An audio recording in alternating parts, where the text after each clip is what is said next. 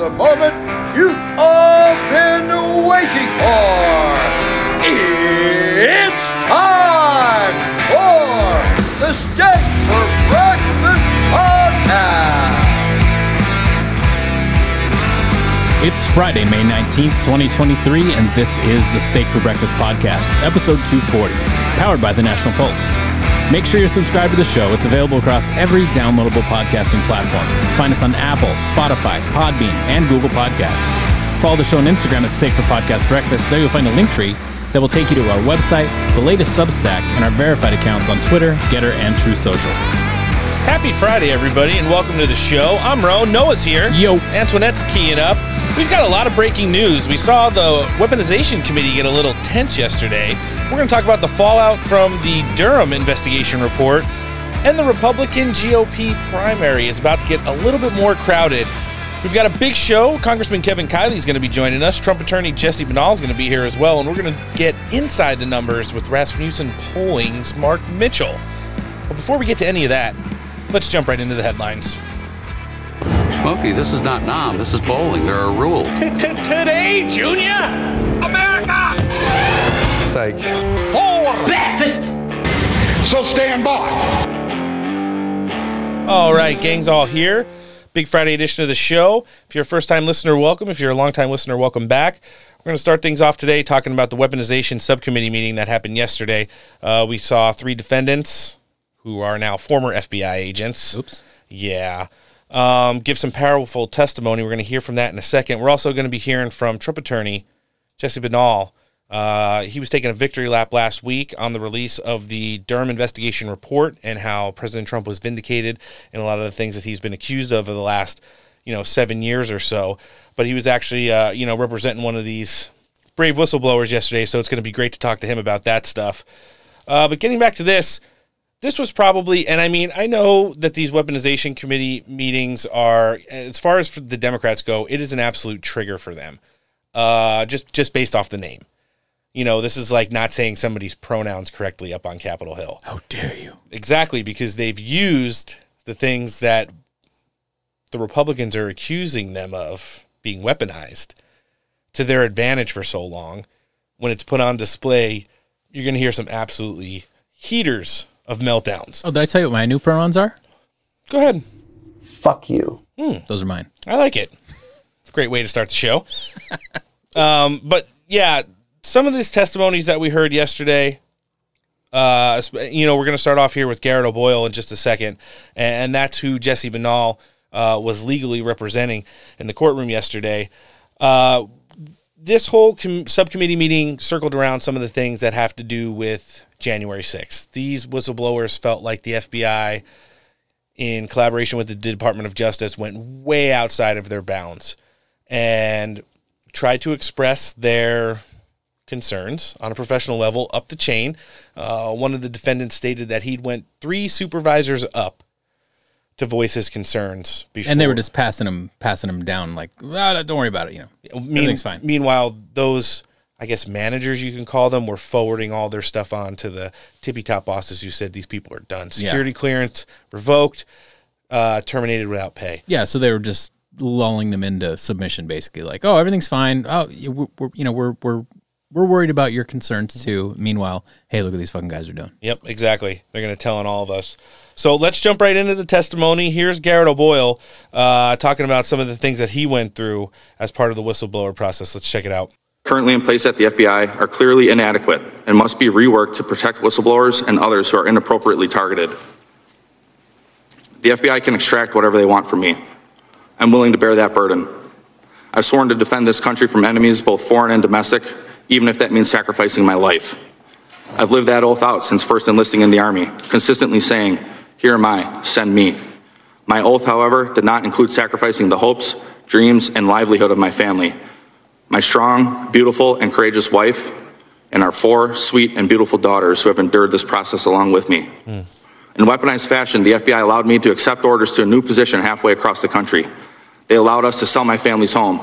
They ordered me to report to the new unit when our youngest daughter was 2 weeks old. Then, on my first day on the new assignment, they suspended me, rendering my family homeless. They refused to release our goods, including our clothes, for weeks. All I wanted to do was serve my country by stopping bad guys and protecting the innocent. To my chagrin, bad guys have begun running parts of the government, making it difficult to continue to serve this nation and protect the innocent. But I, for one, will never stop trying, and I'll never forget my oath. Thank you. Those individuals were inside the Capitol, to which the SSA responded back, and I was privy to these conversations firsthand. Why can't you show us? Why can't you just send us give us access to the 11,000 hours of video that's available? Because there may be UC's undercover officers or CHS's confidential human sources on those videos whose identity we need to protect. Really sad to hear. It's really just kind of introduces the American public to a lot of things that congressional Republicans, several governors, obviously President Trump for the longest time have been trying to, wake everybody up to. These people are not working for you. They're working against you purposely. These three whistleblowers specifically, some of the things that they said, spiderwebbing the investigation of January 6th outside the D.C. field office by opening up an investigation into every person that they were looking at in their place of residence. So every field office where these people lived throughout the country now opened an investigation which padded the stats of white nationalism is the new domestic terrorism and the number one threat to democracy. Mm-hmm.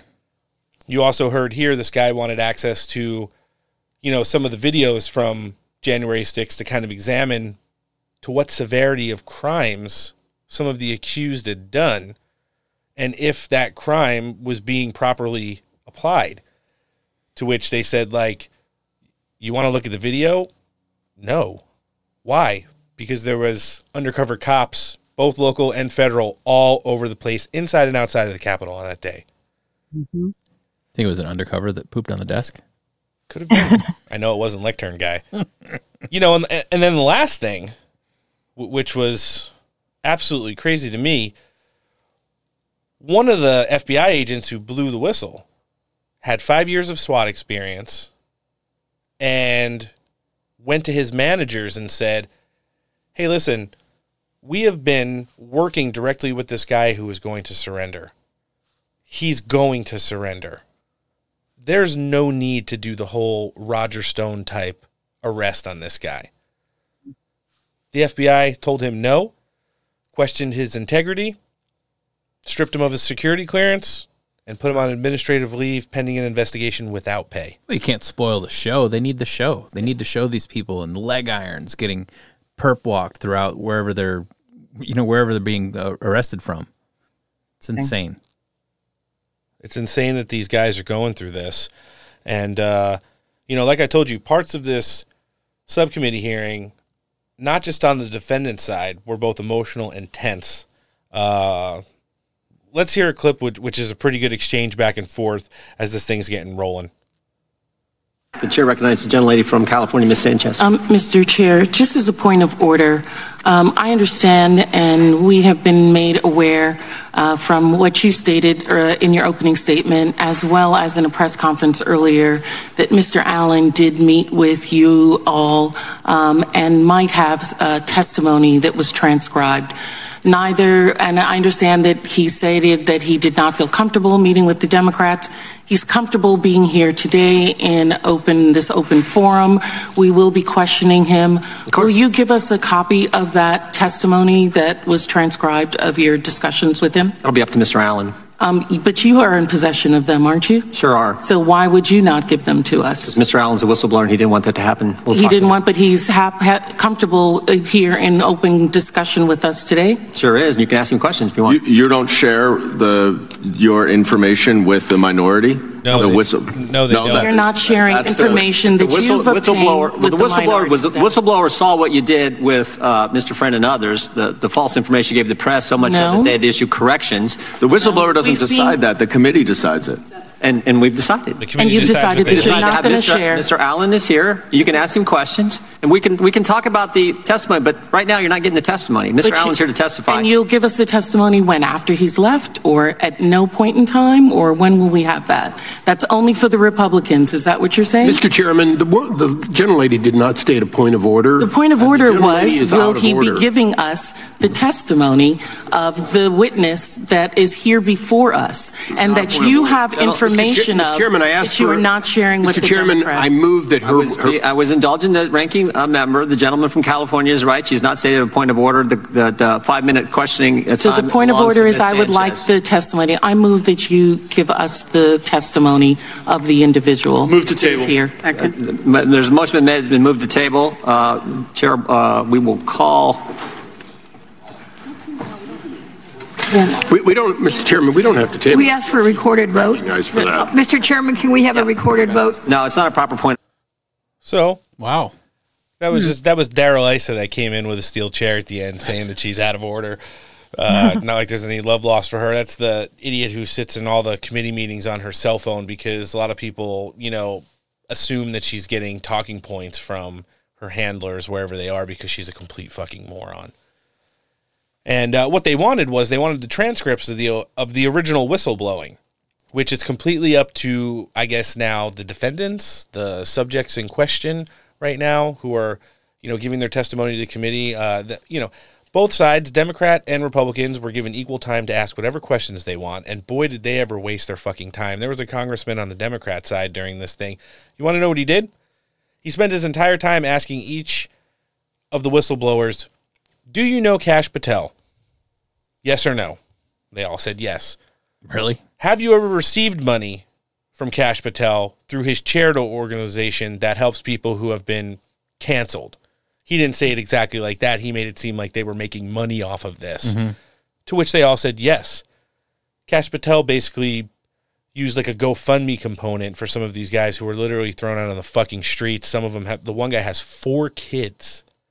Unbelievable. And kicked them some cash so they could keep the lights on in whatever Motel 6 they're staying in between wherever they're going. And they make it seem like not only knowing him, but getting help from shiesty fucking... embarrassment. What they do. They set up these GoFundMes that are all bullshit, and these people are getting help legitimately. Ugh. What a sad situation for these people. It was an ugly hearing, to say the least, but we're going to, believe it or not, there were some funny parts. And, but before we get to that, I think one of the biggest things that, maybe a lot of people in our listenership didn't already understand if they haven't been with the show or got a chance to see this subcommittee hearing yesterday, was some of the evidence or data that was just blindly provided to the Department of Justice and the FBI. The big one was the Bank of America dump. We didn't have Chinese elements of the CCP stealing your data from some third party that, Bank of America sells it to.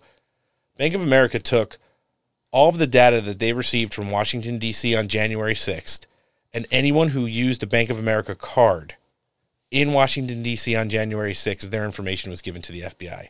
Doesn't matter if you were even in January. Like, you could have been on the other side of town getting a coffee. The FBI got your information. Wow. Yeah, let's hear it. And I think Americans need to hear it because there are other glimpses of just how the victimization is going on and how it's victimization at scale. This is one fact that struck me. The Bank of America records, the story that Bank of America turned over the credit card transactions, whether for an aircraft or a lodging or the purchase of a cup of coffee, for everyone who decided to come to Washington, to be in Washington area, the Northern Virginia area. That's one of the things that you asked questions about. There are victims all over the place. All of the people who suffered when the FBI and the Department of Homeland Security got involved in censorship with social media platforms, millions and millions of tweets and narratives being taken down. That is victimization at scale. It must be resolved. And the fact that those who profess to be most concerned about victimization of people by law enforcement in this country join in the victimization of you. I think that's the takeaway, at least for me, from this hearing. Well, I mean, besides the 3 whistleblowers getting crushed by the agency they proudly served for, all 3 of them were veterans of this country, too, served in some component of the military. And that was Representative Dan Bishop giving his 2 cents on just how disgusting, these companies are so quick to just completely throw all of the privacy related to their consumer out the window and just turn everything over. You guys remember back in the day, like we would have some kind of like a foreign terrorist commit some massive crime here. And, you remember the couple who went and shot up a boardroom and then had the high-speed chase where they're shooting AKs out the window, and they couldn't unlock that guy's phone for months. And, these companies refused to provide any of that data for someone he was literally a Muslim extreme terrorist. Yeah. And listen, hundreds of thousands of people that had Bank of America accounts on January 6th, boom, everything gets dumped over to the FBI. That's wild. It certainly is. You know what's wild is wherever you're listening to the show today, make sure you're subscribed. Apple, Spotify, Google Podcast, Podbean, you name it. Hit the subscribe button. Helps the show out in the algorithms. Also across social media, Twitter, Getter, Truth Social. Make sure that you guys are following the show, hitting the notification bell. Anything that comes out from Steak for Breakfast then will be delivered directly to you. So Debbie Wasserman Schultz, who's getting a little long in the tooth, her human skin barely is able to hang on to her lizard body right now. She was one of the people who was absolutely embarrassing to our country during this thing, just grandstanding the whole time and trying to redefine what the Democrats consider whistleblowers are. So if Republicans get canceled and come forward and tell the truth, they use it as an attempt to gain notoriety or financially gain from the situation, right? Democrats, on the other hand, they're the most persecuted people in the history of the universe since Jesus. Of course. And her testimony and the way she wasted her time yesterday accusing these people of that was pretty disgusting. Let's hear it. Documents that the majority is entitled to. So, I mean, I'm not aware that you're able to withhold information from the minority that we would need to use to prepare for. When it comes to whistleblowers, you're not. And I would just remind the committee, remind everyone. Look, when it comes to whistleblowers, you are not. That's not right. It's shocking that the that gentleman. Is not right. It's shocking in that fact, the gentleman. You talk so much about the whistleblower and the impeachment. It's shocking that the gentleman from New York would state that we had when you were part of an investigation with an anonymous whistleblower. Mr. Chairman, these individuals haven't been declared I can't hear 5 people at once. Can we have regular order? Mr. Chairman, Chair recognizes it's. I'm inquiring, and I was not. And I've told you that when it comes to whistleblowers, you are not entitled to it. That's at the discretion of Mr. Allen. Mr. Chairman, these individuals have been determined not to be whistleblowers. These are not whistleblowers. They've been determined by the agency not to be whistleblowers. Are you deciding that they're whistleblowers? Yes, the law decides. Did you not listen to Mr. Levitt's testimony? Did you not read the law? The law decides that they are whistleblowers. His attorney is asserting that they are whistleblowers. The gentlelady from New York. The gentlelady from New York has been recognized. The law has not determined they are whistleblowers. His attorney is just asserting that. Gentlelady from New York. Thank you. Wow. Dang. So they're not English Parliament. Yeah, all you need is Jim Jordan picking up and putting down the big book. So they're not whistleblowers because the Democrats said they're not, even though they've literally blown the whistle on a lot of absolutely off-the-wall stuff that the FBI and the DOJ was doing, especially in regards to, the privacy and coordination to fabricate investigations into American citizens. And obviously, we always touch on it on January 6th. If people went there and did bad shit, rot in a cell. Yeah. You want to know what I'm saying? You went in there, you broke stuff, you hit cops, you hurt people, you did property damage. You did the crime, I got no sympathy for you. However, there was anywhere from 500,000 to 1 million people in Washington, D.C. on that day. And for all the people that they're trying to spiderweb this stuff out to, grandmas and grandpas, people who were, misled on what the rules were and were not in regards to where you could go and what everybody else was doing. Yeah, I mean, if you're on the Capitol grounds and everybody's just calmly walking through a doorway and there's a cop standing next to the doorway or a Capitol police officer, I'm going to go out on a limb and say, it looks like I'm okay to be in here because this guy's not telling me to stop. Yeah. And the boneless chicken wing and the witch come to mind. Well, I promised comedy, and I'm not talking about the tragic comedy that we've heard so far. I'm talking about real comedy. So believe it or not, the Democrats came completely unprepared, and we're going to use the things like the insurrection was real, everyone committed sedition, and these people aren't whistleblowers. So when they try to actually dunk on one of these guys, Marcus Allen is who I'm talking about now, boy, did they ever look like complete fucking morons, and the after effects of it across Twitter were even better. Listen to this one. Thank you. Mr. Allen, have you ever used Twitter, yes or no? I have utilized Twitter, yes. Okay, and is your account at Marcus A970-50645? That is absolutely not my account. Okay, that's not your account. Well, on December 5th, 2022, an account under the name Marcus Allen retweeted a tweet that said, That quote, is not my account, ma'am. You haven't let me finish the question, You sir. might have been the football player. You haven't let me finish the question. And the time is mine. On December 5th, 2022, an account under the name of Marcus Allen retweeted a tweet that said, quote, Nancy Pelosi staged January 6th, retweet if you agree, end quote. Do you agree with that statement? Yes or no? That is, I don't, no ma'am. That's not my account at all. I have I'm no asking idea. whether you agree with that statement, yes or no? Can you please rephrase the statement? Yeah.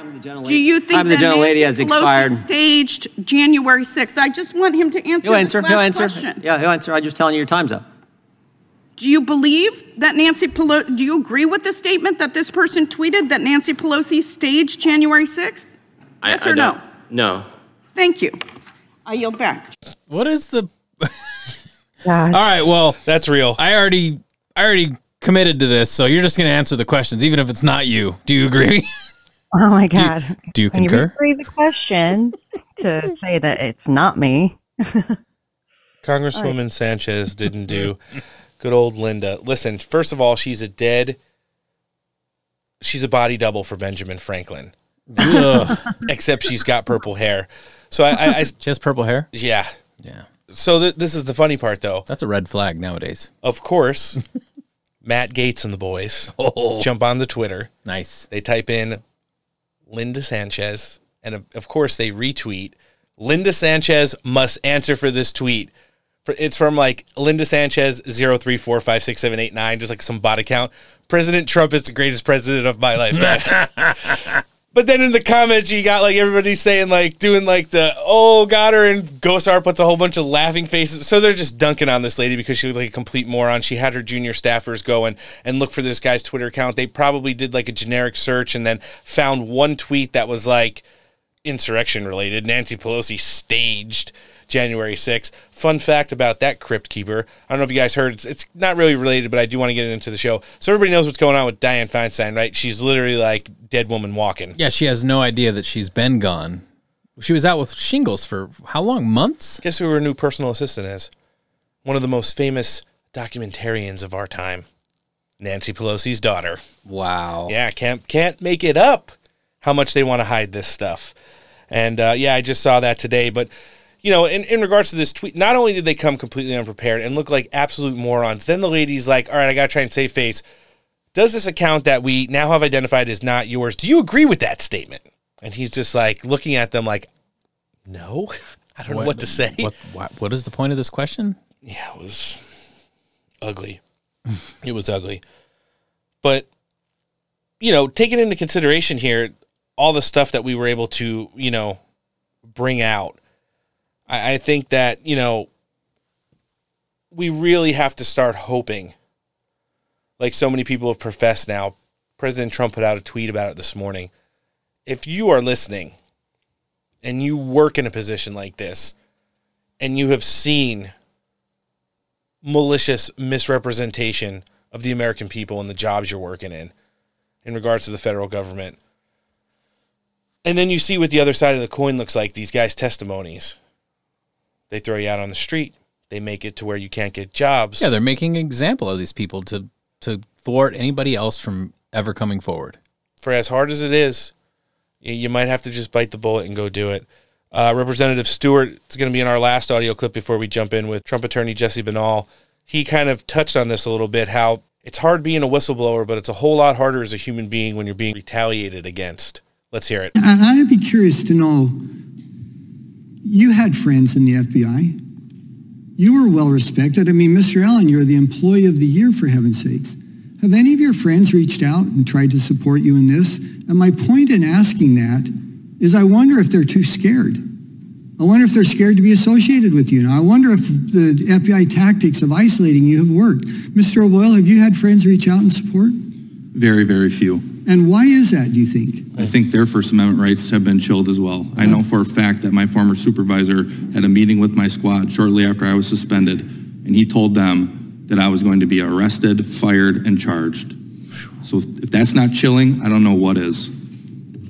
Mr. Friend?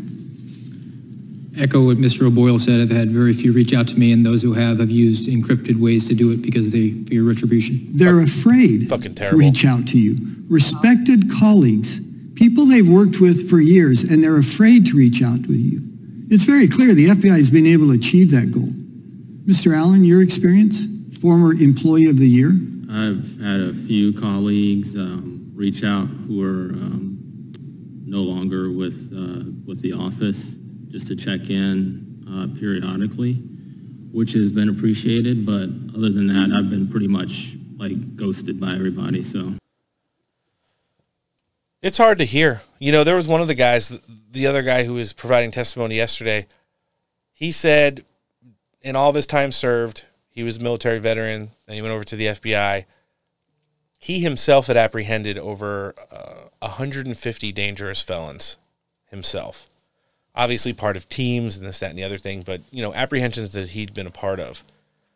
Just imagine the amount of trust and how much you have to rely on people here in your job as federal law enforcement. Every day when you go out, it could be the last time you ever see your wife and kids, the last time they could ever see you. And because of the way that the federal government decides to weaponize itself and cancel these people and delegitimize their claims and try to erase them from society in the fact of the way they can make money, support their family, put a roof over their family's head. Just imagine you sat next to that person in a car, or you raided a house with a team, and then all of a sudden they just don't talk to you anymore because their managers were told this is what you tell the rest of them. I mean, when they say these agents were going to be losing their security clearances, fired and arrested, they don't say it as a public service announcement. They say it for like, just in case there's anybody else in the room that wants to fucking cause problems, look at your coworkers now. And that's kind of what these people have to take home to themselves, the ones who are still working for federal law enforcement within the FBI, the DOJ, and all the other adjacent agencies, and sleep with at night when they know their superiors, when they know cabinet members, when they know the President of the United States are doing stuff wrong. We're going to be obviously continuing to track what's going on with the Weaponization Committee, as we like all the work that Jim Jordan's got going on down there. We're going to be jumping in with Jesse Binnall in just a second, but before we do that, let's hear from one of our partners. You know how you've gotten that chewy, hard, disappointing jerky from the gas station? You got to try some of this jerky we just got from Farmer Bill's. It's soft and tender because it's cured and air-dried instead of dehydrated, like that other junk. Ingredient conscious, there's no sugar, no soy, or other additives, just beef, salt, and spices. Working on those gains, it's protein on the go with a very respectable 32 grams of protein per 2 ounces. That's twice the amount of that other jerky. So if you like to support small business and you like your food sourced in the USA, order some Farmer Bills with the code STEAK for an extra $5 off. Buy a 12-pack, you can get free shipping. The only thing better than this tender jerky is supporting an American-made company that shares your values. Get yourself some Farmer Bills, traditionally air-dried beef jerky today. All right, joining us next on the show, he is the man behind the Binnall Law Group. He also does a little work for the 45th President of the United States, President Trump. He's joining us again. We're really happy to have Jesse Binnall on the show. Jesse, thanks for joining us. Thanks for having me again, guys. Well, you had a busy day yesterday, and you saw some fireworks, to say the least. You were at the Weaponization Committee. You want to let our listenership know? We talked about it at the top of our show today. A little bit about what you saw from the sidelines? Well, I'll tell you, it was an incredibly important hearing, and I encourage everybody to actually watch every minute of it if you can. If you can go and find it on YouTube or wherever, please watch that hearing, because it really shows what we're up against in this country right now with the FBI, the Department of Justice, the IRS, and other agencies truly being weaponized against not only people like Donald Trump, but really against the American people, against conservatives, against Christians, against Catholics. It really showed what was going on. And we're very proud to be representing one of the whistleblowers that testified yesterday, Garrett O'Boyle, and a truly, truly courageous man who went out there, laid it all out on the line, was viciously attacked by the Democrats on the committee, but was able to really forcefully testify about how the FBI will crush you if you get in their way. It was really something. I mean, you had him explaining to the committee how, one of the FBI agents, former FBI agents, had to beg for his family's belongings because they seized them all. Yeah, that was Garrett. That was our client. And let me, just tell you what he went through. Is the FBI, rather than just suspending him at it where he was assigned in the Midwest, they transferred him to Virginia. So he left his home that he had in the Midwest. He packed his family up. They had the clothes on their back, and they went to Virginia. They were looking for a new home in Virginia. And on his first day, they told him they were suspending his security clearance. And by suspending his security clearance, he was suspended without pay from the FBI. And they had control of all his belongings, even the clothes for his 2-week-old newborn child. And they couldn't have cared less about it. They left him completely out in the dark, and it was absolute retaliation for whistleblowing against the FBI. Now, Jesse, you talked about some of the Democrats. Everything from trying to plead to the committee that these people weren't whistleblowers to referencing Twitter accounts that weren't any of the defendants, and just trying to delegitimize every single thing that they said, because obviously it has to do with their big grand lie of the January 6th committee and the whole narrative behind that. This was really embarrassing for our country to see that some of these, congressmen and women went up there yesterday and just showed absolutely no integrity for the job that they're supposed to be doing on behalf of. This was a time to listen. This was a time to process. This wasn't a time to cross-examine witnesses like you were in a murder trial. But that's what some of these congressmen and women, Wasserman Schultz, just to say the least, and, just made an absolute. Dan Goodman. Yep. Yeah, they turned it into just a huge embarrassment for our Congress. Yeah. And let's be clear why this is so important to them. Right now, they have the FBI as the enforcement arm of the Democratic Party. Yep. And that's become extremely important to the Democrats to have that political chit where they have the most powerful law enforcement and intelligence gathering organization in the world in their back pocket. So, of course, anybody that attacks the FBI is gonna get it hard from the Democrats right now, and that's exactly what happened yesterday. You saw how absolutely terrified they are of the truth coming out about the politicalization of the FBI and the Department of Justice, and how hard they're going to fight, and how much they're going to try to destroy anyone who try to bring any sunlight into what's going on in our federal government right now. Yeah, how alarming was it for you, Jesse, to hear part of the testimony, where the congressman talked about how Bank of America just kind of blindly gave over all of the user information for everyone who had a Bank of America account and used their card in the Washington, D.C. area on January 6th? It's terrifying.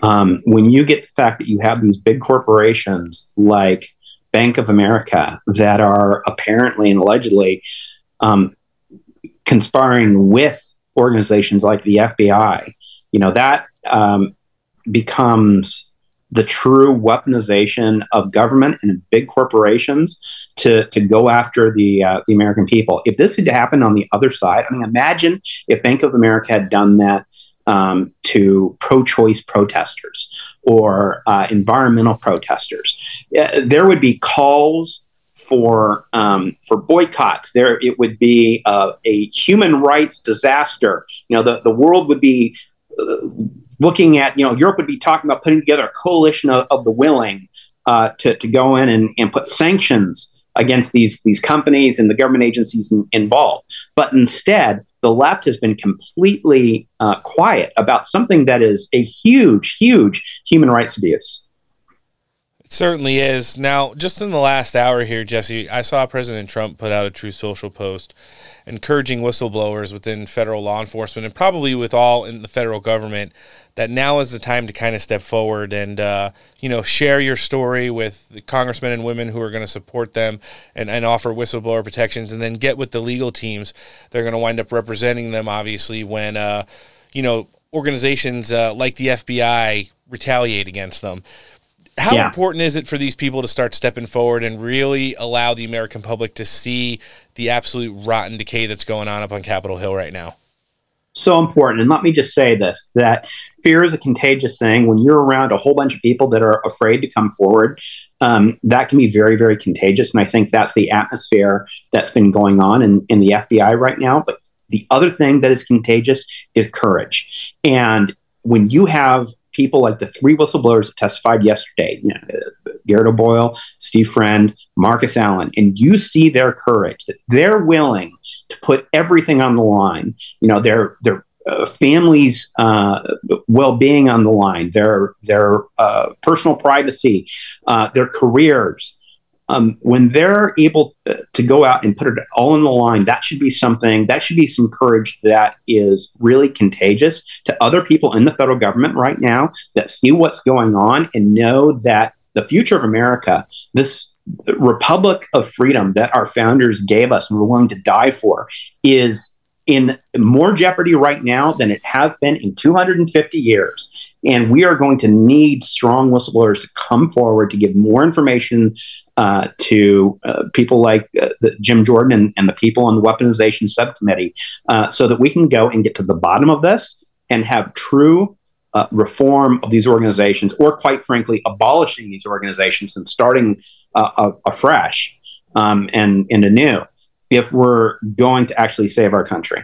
You make an excellent point there. The only way we're going to be able to get to the bottom of this, and I feel probably like you do, Jesse, that we're just starting to scrape the surface with all this stuff, is to get it all out into the open, really have a discussion once the dust is settled, because the dust was kicked up big time yesterday in that subcommittee, and start working towards plausible solutions to where these agencies are working for the American people again, not against the American people. All right, Jesse, I want to segue a little bit. We'll stick in the category of President Trump. He picked up a big victory last week with the release of the Durham investigative report. We're going to be touching on that in our next segment here.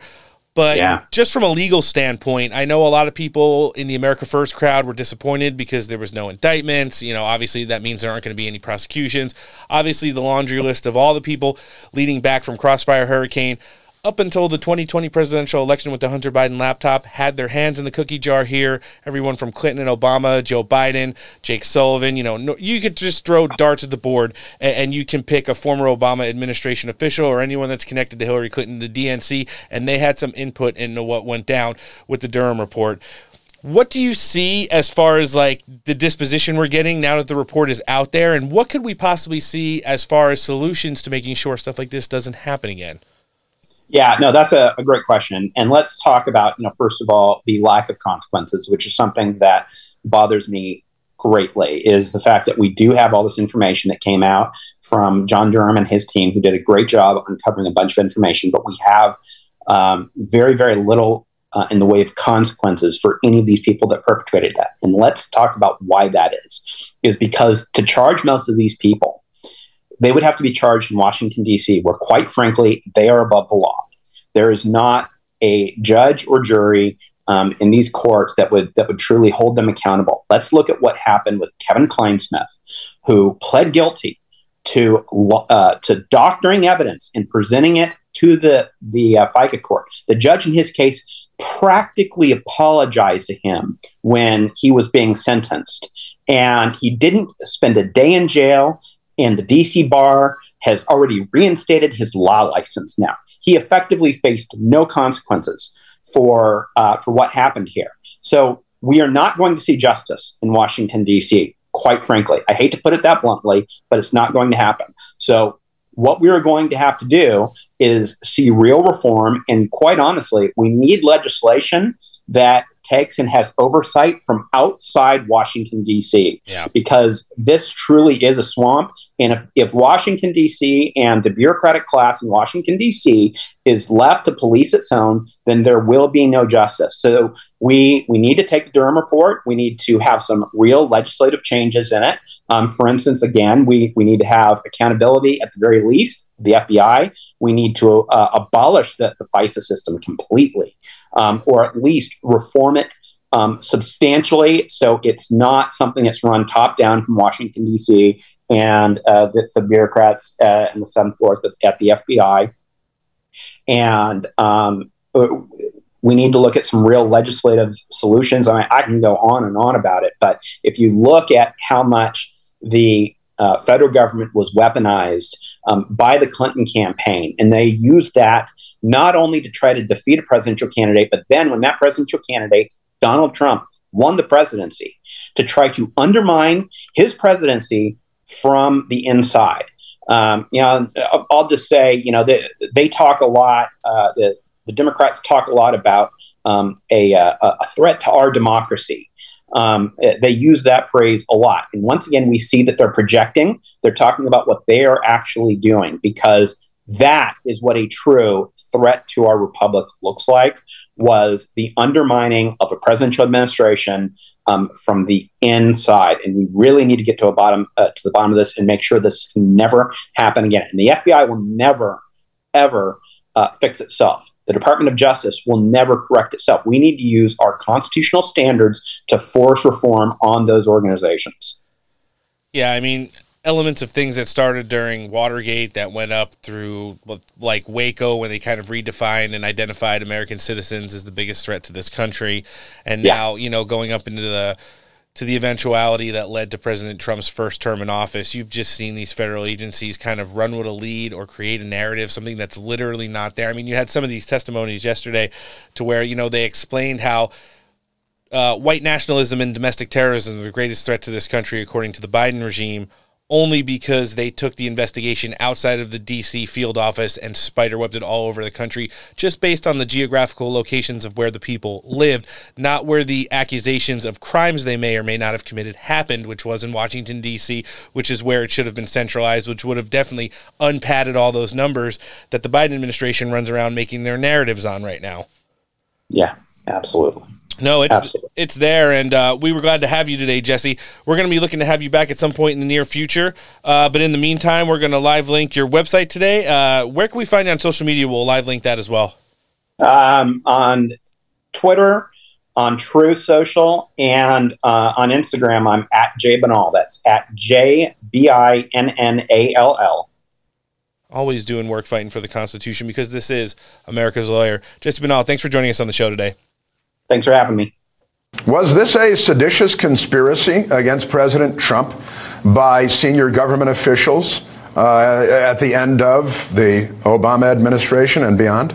It was a seditious conspiracy, and the inside man was James Comey. This was cooked up by Brennan and Clapper and Susan Rice, and they left Comey to be a part of the Trump administration to erupt this Russia hoax lie. Now we will always think of 2016 to about 2019 as the Russia hoax era of American politics, and I took particular note at how Jim Comey was always asking, where's that FISA? Where's that warrant to do that spying that was approximate to the Trump campaign? This year, Chris, we're going to have to take a vote in the Congress to reauthorize the very authorities we saw weaponized in this Durham report. And I cannot imagine any Republican voting to reauthorize those authorities in this very form. We've got the pattern recognition here, though. That's the important thing. This is not just in the rear view for us. It's very much through the windshield. Right. You've got big government, big media, big tech, all in this conspiracy to try to reshape the nature of truth. And guess what? You saw the very features of that same conspiracy reemerge in the Hunter Biden laptop scandal. I believe that truth in this country should be a function of discovery. It shouldn't be something defined by the powerful. Florida Congressman Matt Gaetz coming in hot. Yeah. On Newsmax the other day. And listen, kind of sobering. I think you guys will both agree. I don't know how our listenership's taking it right now. Maybe with a shot. Maybe with some junk food. to comfort Or the soul. both. You know, it's always great sitting down with Trump attorney Jesse Binnall. It's even better when he was representing one of the FBI whistleblowers yesterday in the subcommittee hearing for the, weaponization committee, right? But he kind of paints the picture how it is. I think the biggest disappointment with the Durham investigation report was the fact that not only did he not interview any of the bigs, I mean, I could see Joe Biden and Barack Obama as kind of untouchables at the moment, even though Donald Trump's given, half a dozen dispositions over the course of the last couple of years regarding fake extortion cases that people were, running him up against. But, Comey, Clapper, Brennan, Rice, Newland, Ned Price, Secretary of State Tony Blinken, none of these people were called in, and all of them were part of cooking up this scheme to take down the duly elected president of the United States and stay one step ahead of the game by initially spying on him in his campaign. And I think that's the biggest disappointment. But the fact of the matter is, none of them are ever going to see time inside of a jail cell. None of them are ever going to be convicted of a crime. All we have to do is move forward from this point of history right now where we're at. That's documented. This is how the office of the President of the United States worked against the American people and kind of refuted their mandate that they voted Donald Trump to office with, because they're never going to get what we would consider a fair trial anywhere in Washington, D.C. or New York City or any place that they're at. And they're all just going to walk and laugh and then use it as, see, I wasn't convicted. Nothing happened. Even though now we all have the proof, the evidence. He kind of laid it out all there for you. I mean, it broke over the course of the week that Hillary Clinton had 4 open FBI investigations, following the Russiagate scandal. All 4 of them were closed. 4 of them on her? On her. Oh, and they're conveniently just get closed, yeah. Well, it's all this information that's coming to light from all this and the Durham report and all this stuff. It's like the people that were the biggest proponents of Orange Man bad and Trump is evil and he's obviously a Russian asset, they're literally going to have to just either decide to just consciously deny what's in front of them or just admit they were wrong. Yeah. Which they'll do neither. No. Exactly. The FBI and CIA cooked this, knew it, all came from Hillary Clinton and the DNC as well. Comey and Brennan briefed Barack Obama and Joe Biden. And of course, there was never any evidence of Russian collusion. I mean, the U.S. government right now is just looking so bad, and they don't care. And there's no repercussions for them. I mean, they've gotten away with it thus far, and they've doubled down so much on their bad behavior that at this point they're like, yeah, obviously we do that. What are you going to do about it? Nothing. Exactly. There is hope, though. There is still maybe a scalp to grab. It's a rind. A rind? And it's attached to a pencil neck. He is still a sitting congressman. Hopefully not for long. Well, he is running for Senate, which out here in California, he will fucking walk to easily. Unless there's a special election. You guys do realize, our listenership, that's why they're keeping Dianne Feinstein in office. He loses a lot of the thunder he'll have in an actual election and the way they do it out here in California with the jungle primary process and stuff like that, if we have a special election. But, sticking to what I'm saying here, Adam Schiff blatantly and overtly lied to not only the American people, but to Congress and under oath. How does that keep getting just swept away? All these people keep doing it, because lying under oath, and nothing happens. We do want to do more important things. No, we want to investigate and remove from Congress one of our favorites, George Santos, for a $546 discrepancy in campaign finances. Lying to the American public and spying on the sitting president of the United States is minuscule in comparison to George Santos. And his dry cleaning in a rental car. Exactly. A couple lattes, maybe the Chick-fil-A he was buying for the press when he was trolling in the beginning of the year.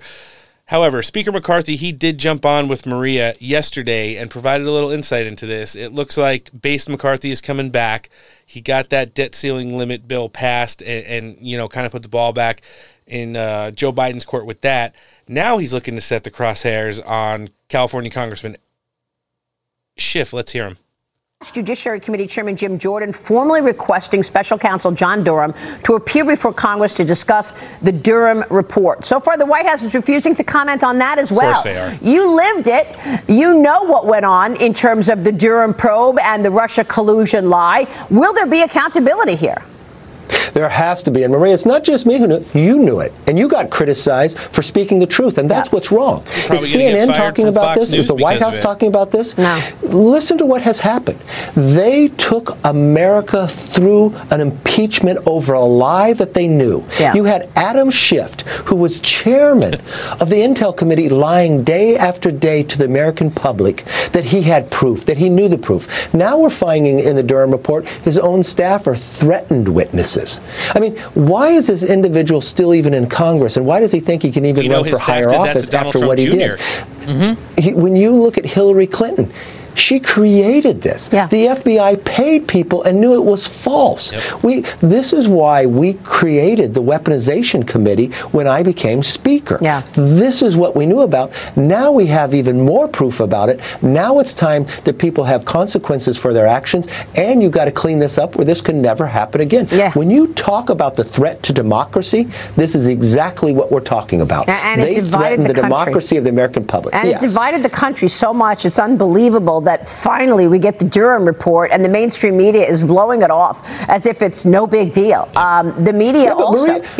Maria, you got attacked for speaking the truth, for even just bringing people up to let them have their own say. That is an attack on democracy. That they would use every lever to try to silence information coming through the airwaves. That is wrong in America, especially when we have a First Amendment right. And now we have proof that government utilized themselves for political purposes to try to control who was running this country and going against the American people's vote. You know, I want to keep in mind for our listenership, because a lot of people say, like, oh, yeah, Kevin McCarthy's doing Trump's bidding, like, you know, Trump juiced him and the Speaker of the House. We've explained it to our listenership to an extent. Unless Kevin McCarthy removed himself from the Speaker of the House nomination process because he had already had pre-baked 200-ish votes, there wasn't going to be a Speaker of the House. They'd still be recording vote tallies for it. It's like the same thing with Ronna McDaniel. You know, her election was pre-baked. She would have to remove herself to there, then open up the votes who have already committed to her like they committed to McCarthy.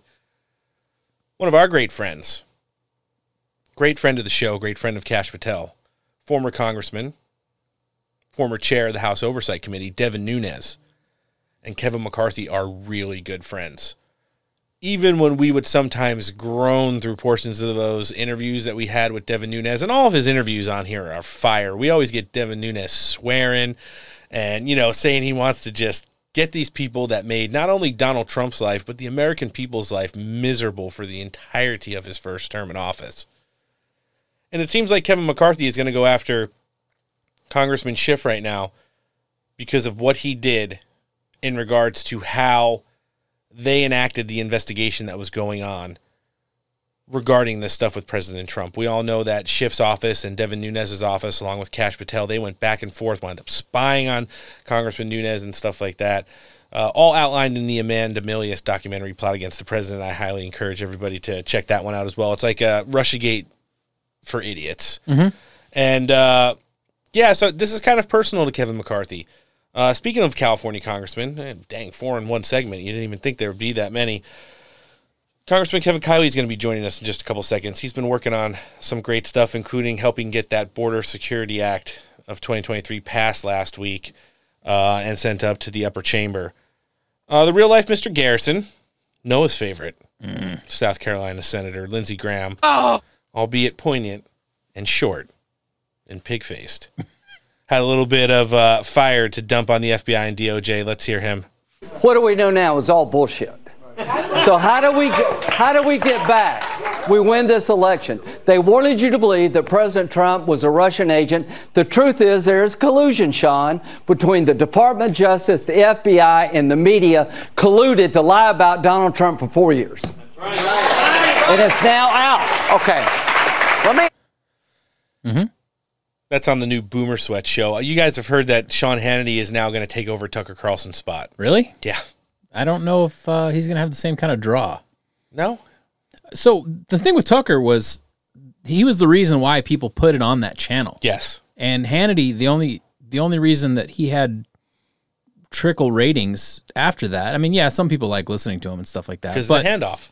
Yeah, it's more than anything else. It's like having a good opening band, and you're a washed up touring band that, hasn't been big since the 80s. I like it. Antoinette, what do you think? Would you consider Noah's input on the show a decent opening act, or would you consider him more washed up 80s band? Come on. Listen, he's the best engineer in the game. He's also fantastic at color commentary. You knew it wasn't going to be too long before we got Donald Trump involved in all this, because he called Rob Schmidt the other day and on Wednesday and had he wanted to say his part, because, listen, at the end of the day, he is vindicated. How many times did you see these people, everyone from 60 Minutes to press conferences, where he'd go off on a tangent, and before Rigged and Stolen was a thing, they spied on my campaign. They spied on my campaign and they got caught. We caught them. We caught every single one. Oh, President Trump, that's not true. Oh, President Trump, Barack Obama's not spying on you. Oh, President Trump, you just can't say these made up things. And he wound up being right about every single fucking thing. Yeah, now it's like, you were saying? Yeah. So as soon as he starts to talk about that stuff now they just segue to, like, they bait him with, like, the little crumbs. Okay, hey, tell him the election wasn't stolen. No! Let's hear him jump on with Rob Schmidt and give a little commentary on the verdict, or lack thereof, from the Durham report. Top of the show, former President Trump joins me now to react to all this. And, sir, thank you so much for coming back on the show.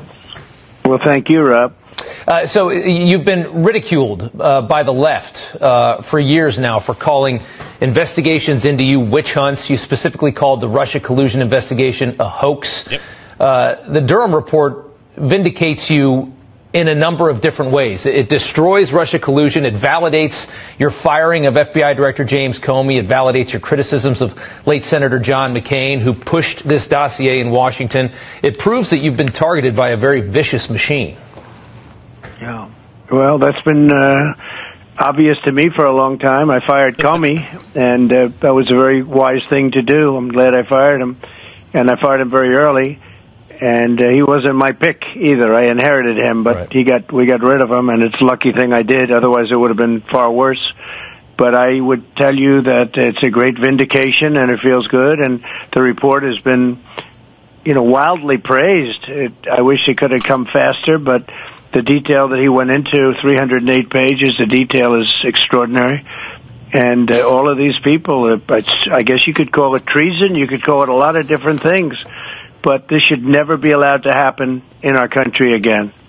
In a White House meeting, then CIA Director John Brennan briefed President Obama that Hillary Clinton had dreamed up a scheme to paint you as a Russian asset, as a distraction from her email disaster. Joe Biden, who's now the president, was at that briefing and has been lying about you for political gain ever since. If you get back into the White House, how do you disinfect a town as dirty as Washington, D.C.? Well, there is a deep state, and there are a lot of problems, and I did a lot of firing, but it goes down very low when you look at it. This was really started by when she lost the election, which, according to some people, was was somewhat of a surprise. Okay, I didn't think it was a surprise because I'd go to rallies with like 55,000 people, and she'd have rallies that were not well attended at all. But we're going to hear the back end of that in just a second. But Rob Schmidt makes some good points, and so does President Trump. He did fire a lot of people, but let's just look at where that goes in Washington. He had D.C. to. So you guys, Comey got fired, right? Andy McCabe takes a job. Then Andy McCabe gets fired, right? And they tell Andy McCabe, you're fired. No federal pension, no retirement. This guy was one of the collaborators in this whole Russia hoax thing. Joe Biden gets elected, and on day one, reinstates Andy McCabe's retirement benefits and all that other stuff that he lost when he was fired by President Trump. Like, this is how far down the rung we're going to have to go to make sure that this stuff gets course corrected, when President Trump gets back to the White House.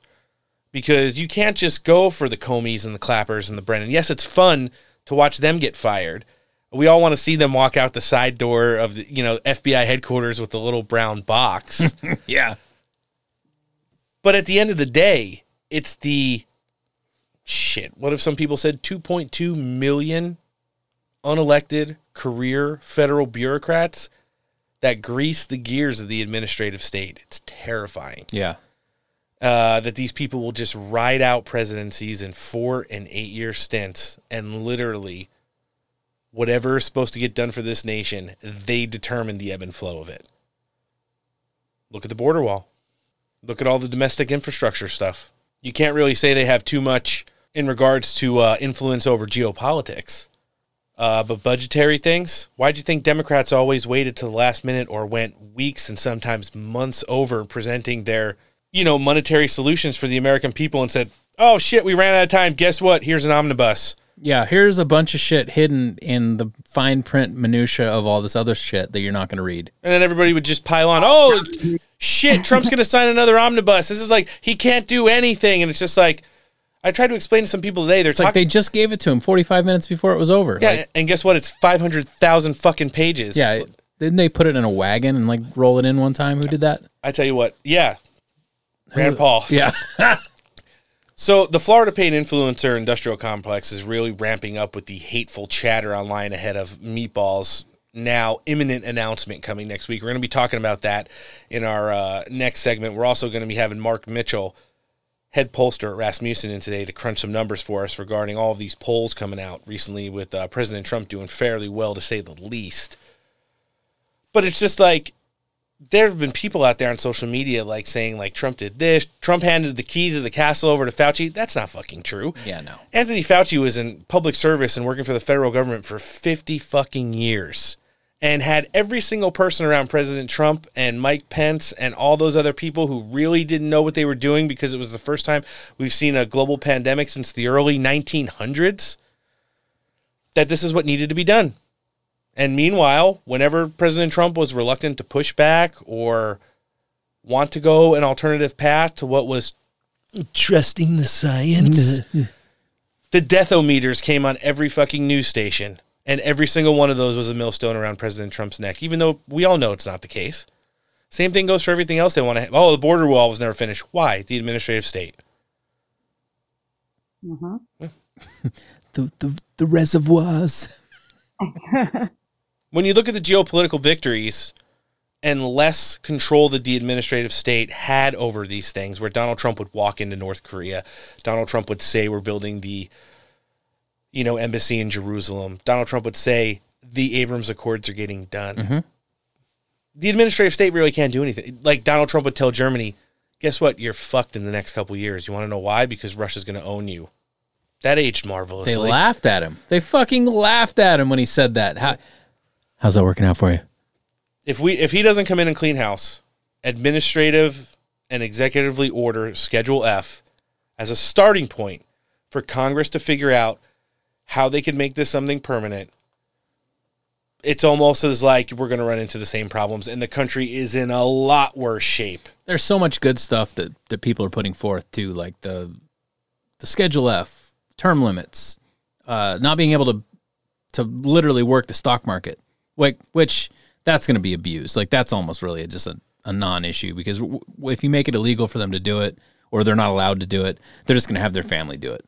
But holding these people accountable in any way possible and just not letting them get away with just the rampant disregard for what the American people want. Mm-hmm. That's key right now. Anything we can get to hold up against them, that's fine in my book. Let's hear President Trump finishing that point on Duncan on Hillary Clinton right now as he raps with Rob. But they called this a big surprise, and they didn't know what to say. And they said, let's blame it on Russia. Somehow somebody came up with the idea, let's blame her loss on Russia. And when they blamed it on Russia, all of a sudden the fake news started picking it up, and it went longer and longer. And all of a sudden it was a week, and then 2 weeks, and then ended up going 2.5 years.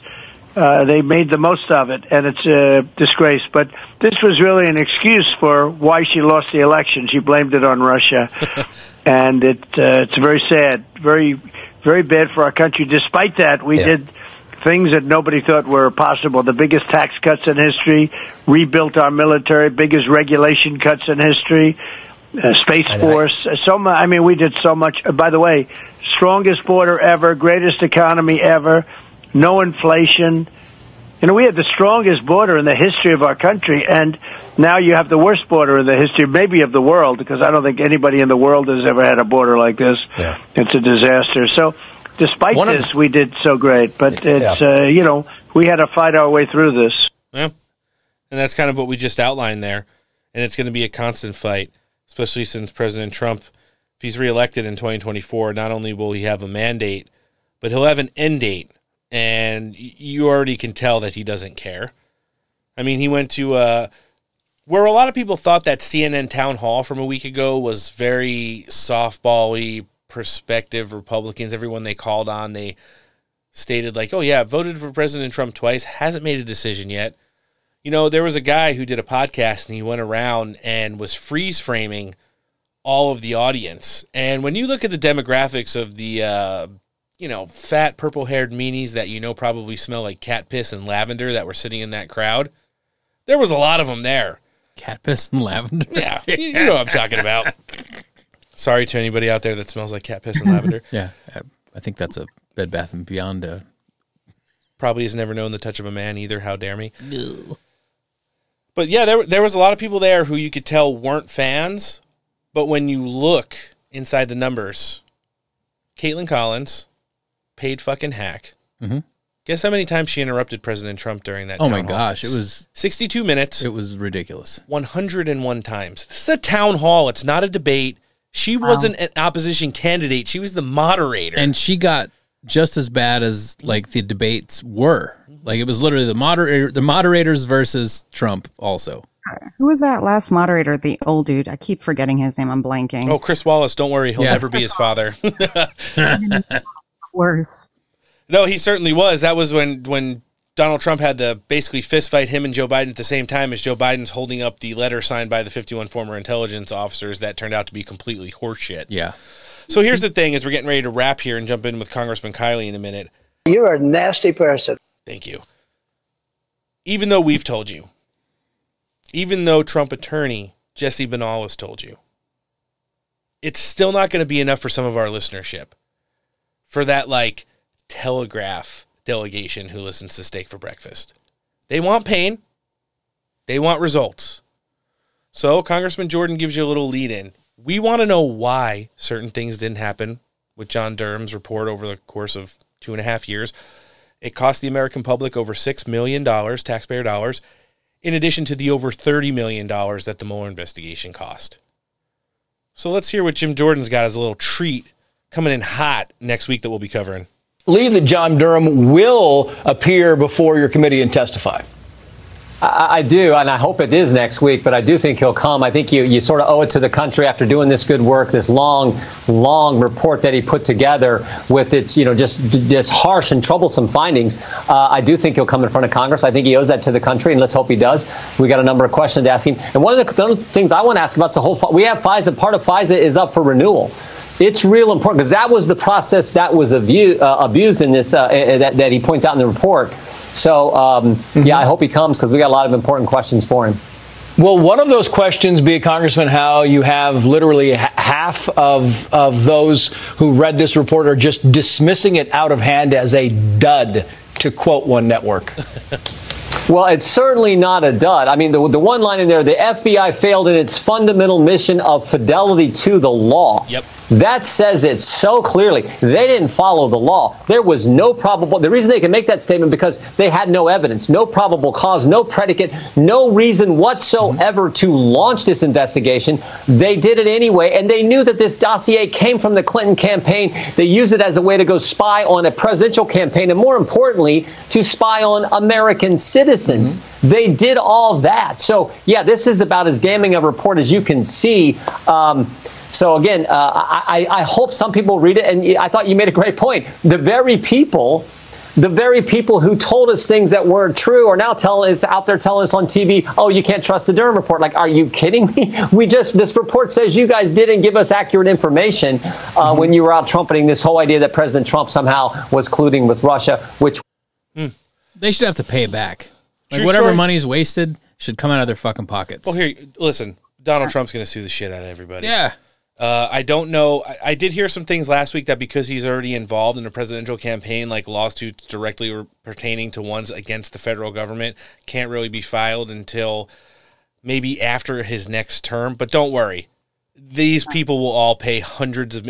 Listen, if Nick Sandmann and Kyle Rittenhouse got paid, Donald Trump is getting paid. Yeah. He's probably going to double his income off of all these lawsuits, starting with CNN, and I hope going to civil lawsuits for all of these people who they have proved literally colluded with fake Russia to say that he was colluding with real Russia. And I want them to be financially responsible, but that doesn't put the money back in the taxpayers' pockets. Nope. Like, I mean, Trump sues him, he gets a bunch of money. Sure. He's going to do the right thing with it, but at the same time, it's like, that money's been wasted. The money's been stolen from us. He's going to buy another golf court resort.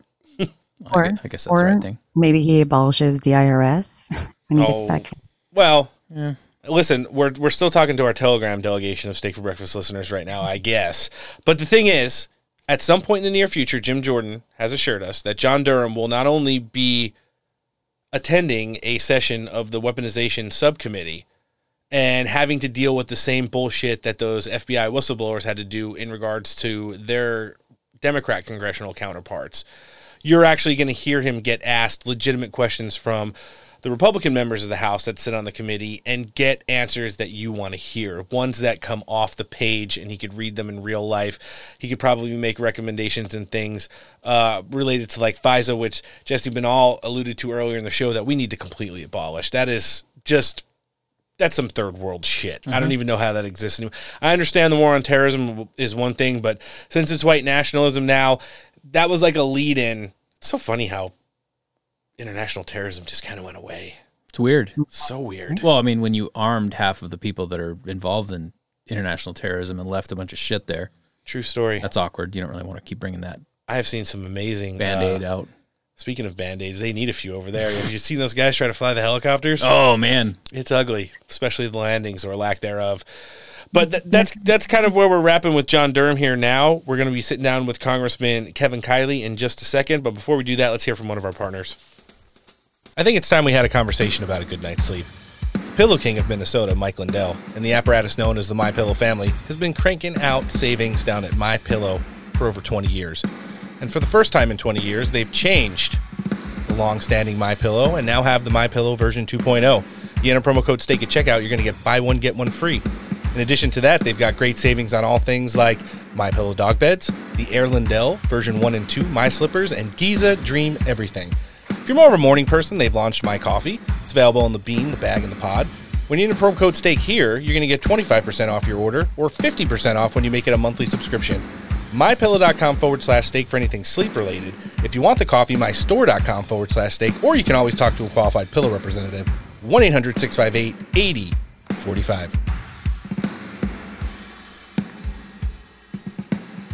All right, joining us first on the show today, he's the congressman representing California's 3rd District. We're really excited to have Kevin Kiley back on the show. Congressman, welcome. Thanks. Always great to be with you.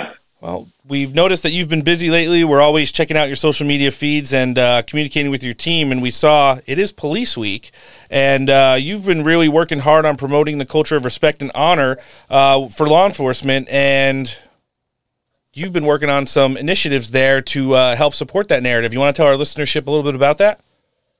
Yeah, absolutely. So we started what we're calling a police honor roll, where we took nominations from different, police chiefs, sheriffs, and law enforcement leaders throughout my district for truly, outstanding officers and individuals in their departments who were deserving of recognition. So we ended up with, I think, 7 or 8 selections of folks who were part of this sort of inaugural police honor roll. And I was able to give a tribute to each of them on the floor of the House. And we're encouraging other offices, other members of Congress to do this as well. I'm hoping maybe it can become something that is a national thing. And, there's so much negativity that has been directed against our men and women in law enforcement from sort of, what you might call the far left. Sure. In recent years with these defund the police movements. And everything else. And, it has really been just truly terrible to see, and has in many ways, discourage people, I think, from going into law enforcement. So I'm hoping that this can help to restore the proper honor and sense of gratitude that we all owe to those who put their lives on the line for us every day, and to sort of help encourage young people today to go into this truly honorable profession.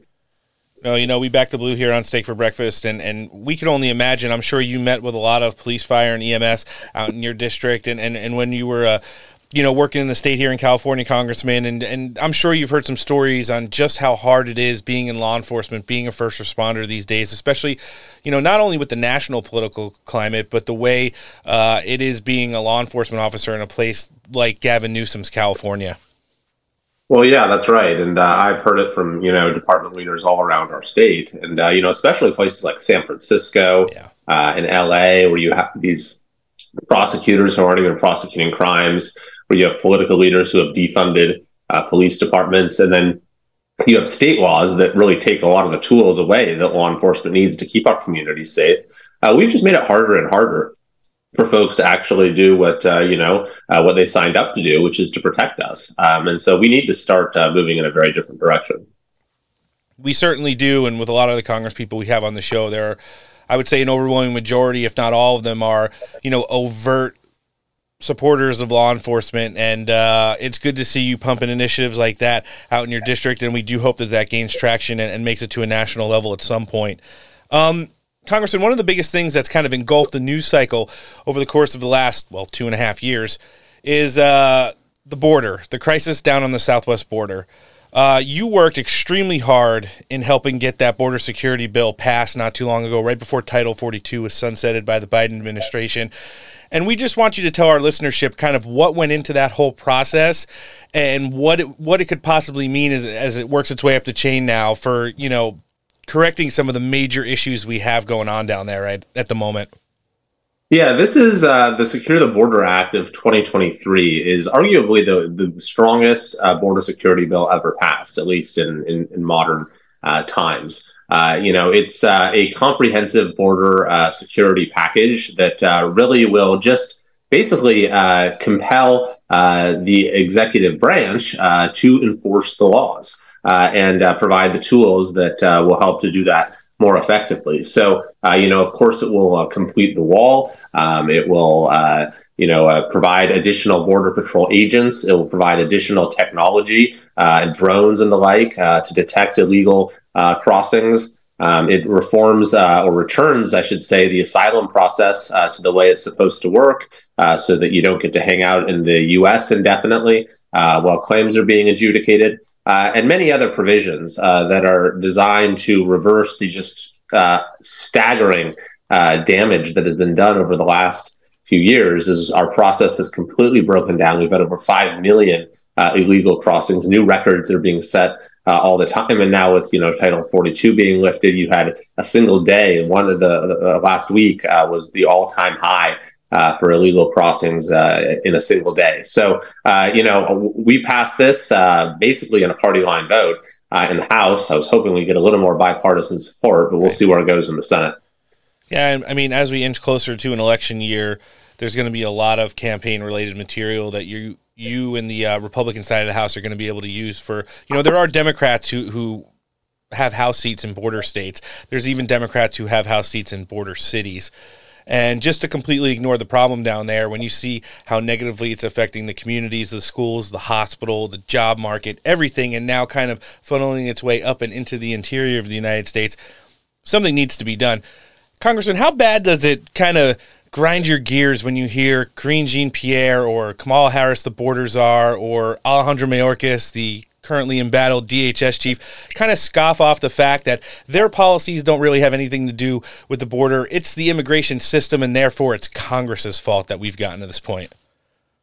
Well, that's just such a crazy statement when you hear things like that come from Mayorkas, or when you hear him say that the border is secure, because there was a marked change when this president came into office. Things were improving under President Trump. And then suddenly you had President Biden reverse all of the policies that had been put in place The results, predictably, were a record level of illegal crossings in 2021, a new record in 2022. And so in the face of that, just a very stark reality, for him to somehow try to evade responsibility is really just, not even a credible argument in any way, shape, or form. I know it kind of just like rolls off you because, and you know how to handle these things because you dealt with Gavin Newsom for so long. So when one of the people in the current administration makes an absolutely asinine or crazy statement like that, you're probably just like, it's a drive-by headline. Now let's get to actual work because there are really problems going on down there.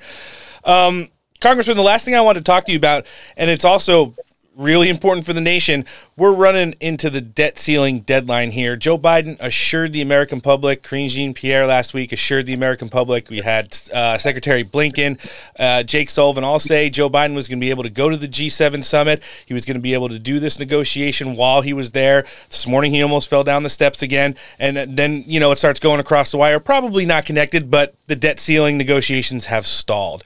We knew he wasn't going to be able to do two things at once. But as, Janet Yellen has said that there's less than 2 weeks worth of money left on the books, and the House Republicans have really done an amazing job of getting that bill out of the House. What do we do from here? I mean, are we just going to try and run out the clock and see what Joe Biden does? Are we going to print maybe the $1 trillion coin? Or are we going to invoke the 14th Amendment? What do you think? Well, I think that Joe Biden is feeling the pressure right now. Because in the House, we raised the debt ceiling, and we did so in, combination with some really historic spending reforms. And so we've done our job. And if there is not an agreement reached in time, then that's going to be on the president because we've raised the debt ceiling. So I am hopeful that we're going to see some progress here in the next few days. And at the end of the day, we're hopefully going to get something through that may not give us everything that we wanted, but is going to be really, a course correction when it comes to the out of control spending that we've had in this country. Yeah, they have to find a way to kind of wrangle this inflation down a little. American families are getting crushed. I mean, we're already at the threshold of the summer again. Gas prices are going to go up. Some of the foods that a lot of families depend on, fresh fruits and vegetables, meats, obviously, all that stuff. Dairy products are going to be shooting through the roof again.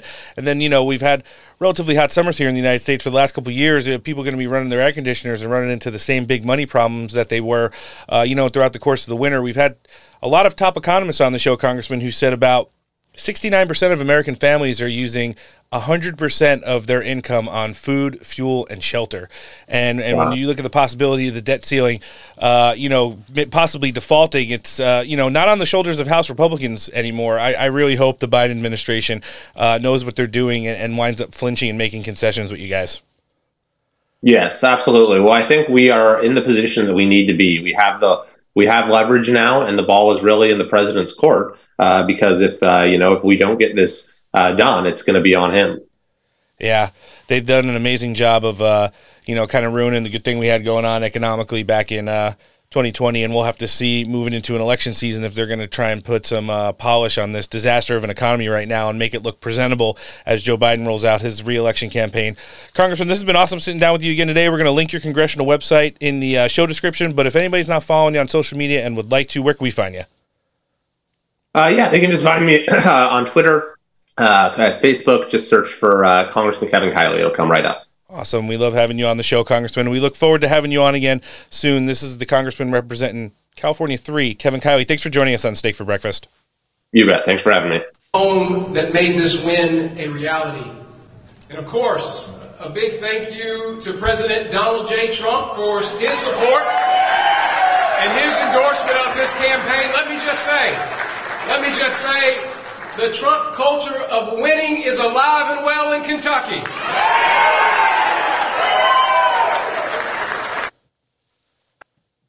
That was Kentucky Lieutenant Governor Daniel Cameron, who had an enormous primary win on Tuesday of this week. He's now the Republican nominee for the governor of Kentucky. Nice. And we're hoping to have him on the show at some point real soon, as he's in a rare 2023 election coming this November. And you could hear from his, winning speech right there that was a direct rebuttal at some of the hate speech that's been coming out of the DeSantis camp as they prepare to make it official apparently next week. I don't know. What do you guys think? One of the big talking points that we're seeing online right now in regards to the Republican field, and that's what we're going to be talking about, not just because Chris Christie has all but announced he's getting in next week as well, but the Republican field for presidential nominee is about to get a lot wider. Like wider, like we're going to have more people jumping into the fray, or? Yes, not wider like his probably over 60 waistline. Oh, right. Yeah, that Chris Christie. Dang. But, the DeSantis camp and all of the Florida paid influencer industrial complex has been kind of astroturfing out there that supporting President Trump is celebrating a culture of losing. Really? And any counter talking point they had was, yeah, that's great, but he found a way to lose to Joe Biden. He found a way. Right. Come on. So you guys ready for this one? I'm sure you'll be shocked, but then not so much.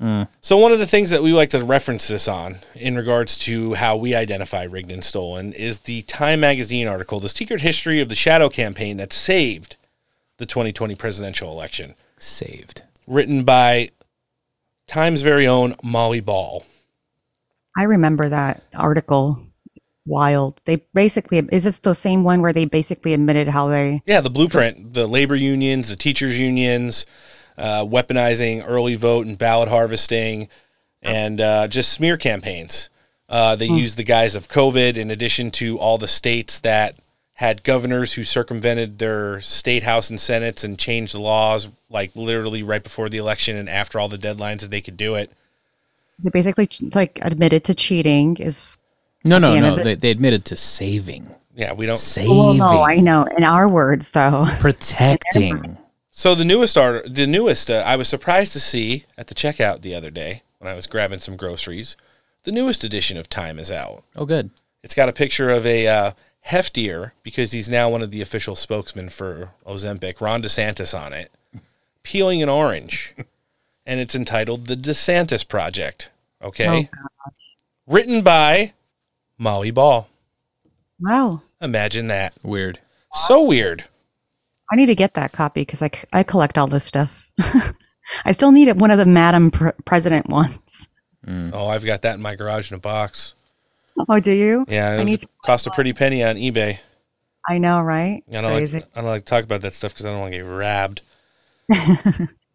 So, yeah, as they're getting ready to roll out Rob here, as President Trump has so elegantly put it, we did see DeSantis put out a statement just today, and it's kind of how they're trying to narrow the field themselves and delegitimize anybody else that gets in the race as well, even though DeSantis' current poll number shows him not comfortably ahead of the best of the rest.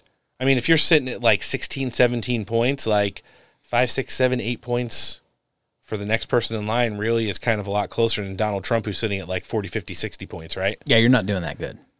So in a statement from Ron DeSantis, he said, "To have a chance to get elected president, it's Joe Biden and me, based on all of the data in the swing states, which is not great for the former president. People aren't going to change their minds and, more importantly, their views of him." What do you guys think about that?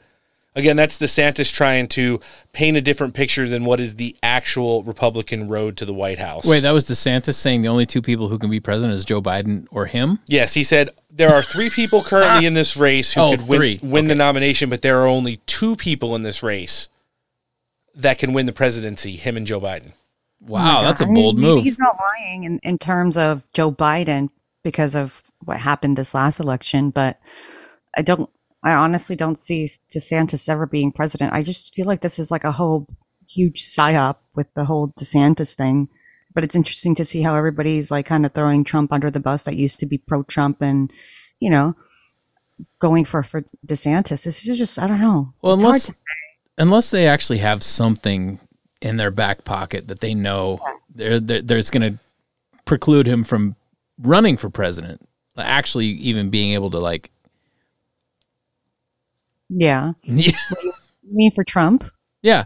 I mean, the only thing I've seen legally that a lot of high-level constitutional attorneys have agreed to is if they convict him of sedition which I don't think they would ever do. And even if they did, the appeals process would put it way past the 2024 presidential election, in my opinion. But would that keep him from being able to run if he was in the process with that? Like, what are the rules with that? You're entering uncharted territories as far as presidential electability and what the rules of the races are.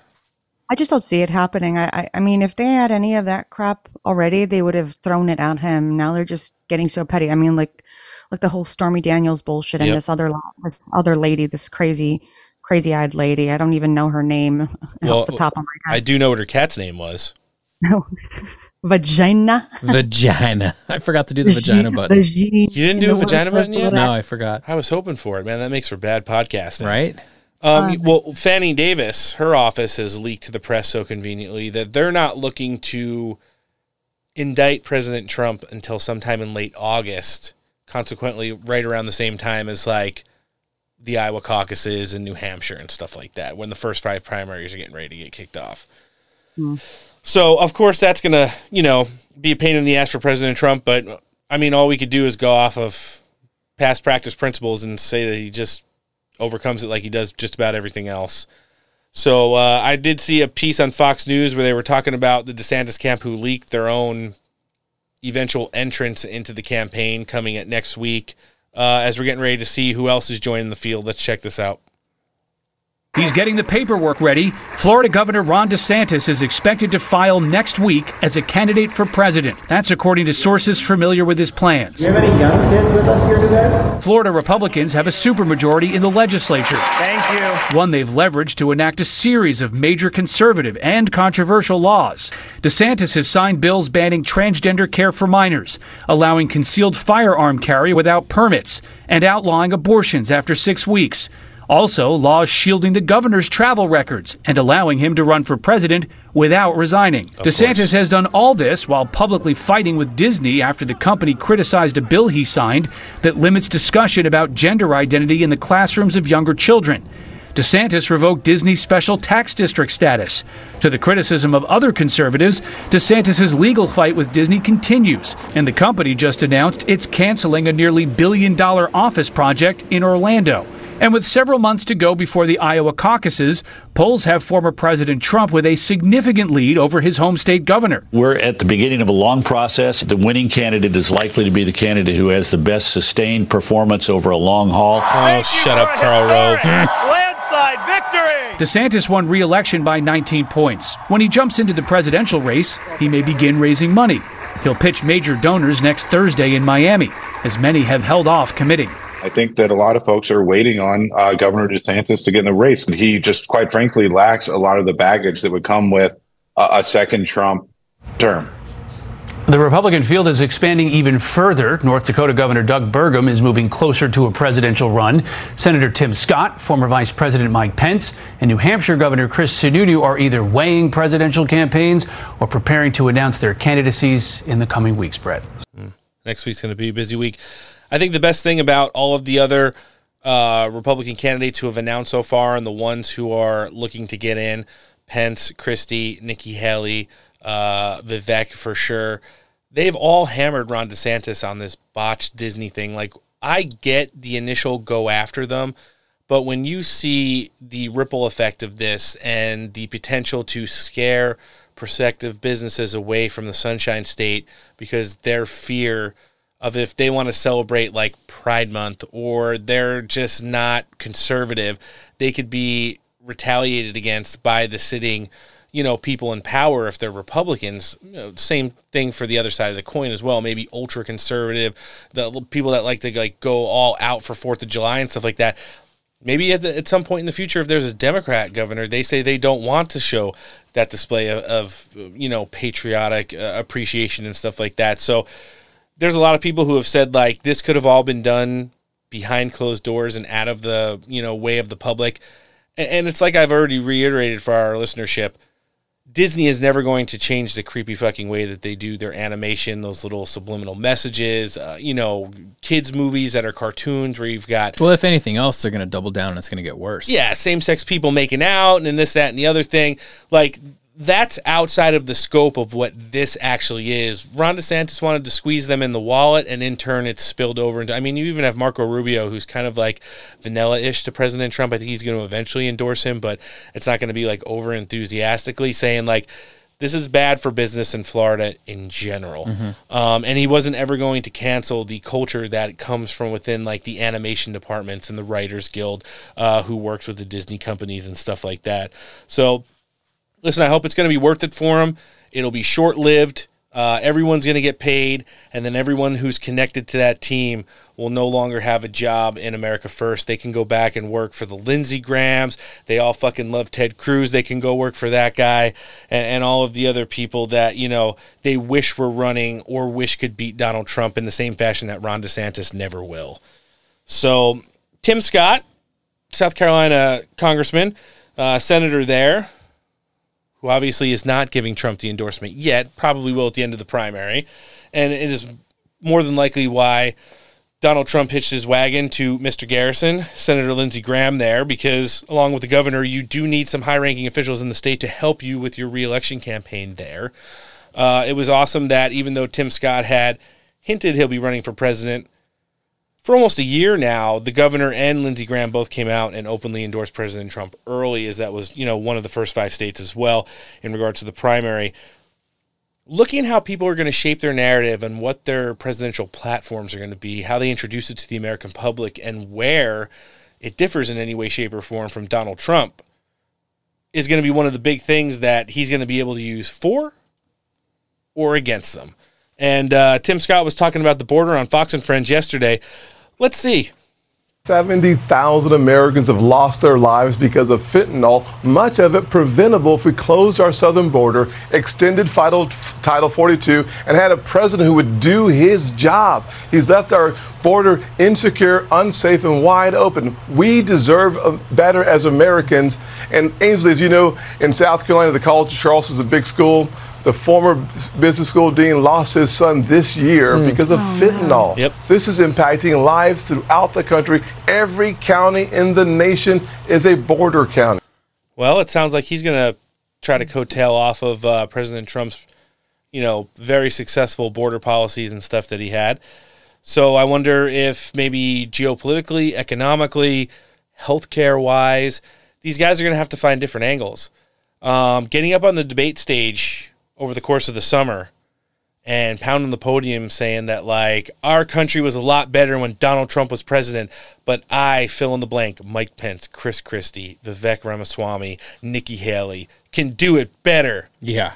It's not really going to stick when it comes to the anywhere between 40 and 60 people who are already gravitated towards President Trump already in this early portions of the Republican primary. I did see Donald Trump put out a truth. I know we were just talking about Ron DeSanctimonious. I probably want to get it in here since he is joining the field next week and will officially be jumping in the ring, the hell in the cell. This just fresh from the 45th president. When Ron DeSanctimonious facts comes out, you will see that he is better than most Democrat governors, but very average at best against Republican governors. How about the fact that he had the third most deaths of any state as governor on the China virus? Even Cuomo did better. He was number 4. He shut down everything, even his beaches, all caps. Other Republican governors didn't. Let's look at the Disney mess. He could have worked out an easy settlement, but no. He wanted the fake news to show what a tough guy he is. Guess what? He's not. Oh, boy. Former Vice President, our least favorite Judas, Mike Pence, is also looking to be in the race, probably making it official next week as well.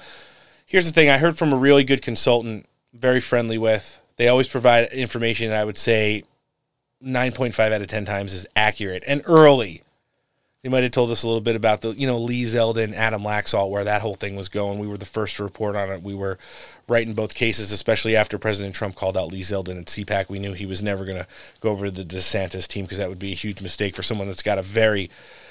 Lee Zeldin's also a dark horse vice presidential candidate that I wouldn't hate. I would actually love that. And isn't as like rip his shirt open with the MAGA shirt underneath it overtly. I mean, the guy's definitely America first, supports law enforcement, strong borders, robust economy, etc. But kind of gives a little bit more of a mom and pop, suburban mom feel. He's like the cute nerd guy. Might resonate with them. Some of the independents, maybe walkaways. But yeah, Mike Pence came out. And heading into this presidential election, it looks like everyone's going to take their final shots at Ron DeSantis as he tries to clear himself from the rest of the field. He was on with Cool Joe, who did not fall asleep, and was talking about the Disney stuff. Let's hear it. Don't believe it's in the interest of the people of any state for a government to essentially go after a business that they disagreed with on a political issue. I disagree with Florida moving against Walt Disney. I disagree with California moving against Walgreens because they're going to obey the law about abortifacients in some 20 states, so they're going to cancel a $120 million project. Look, at the end of the day, the business of America is business, and I'm not terribly surprised to see Disney canceling a $1 billion contract that's only going to harm people in the Orlando and Florida area. And it's one more reason why, as a limited government conservative, I've said for months now that I think both sides ought to stand down, take the victory for parents' rights in the legislature, and move on. And here's the thing. I'm thinking about it right now. Hear me out. Florida's not a border state. Ron DeSantis has a very vague, if any, geopolitical actually have done something track record, right? So he goes after woke.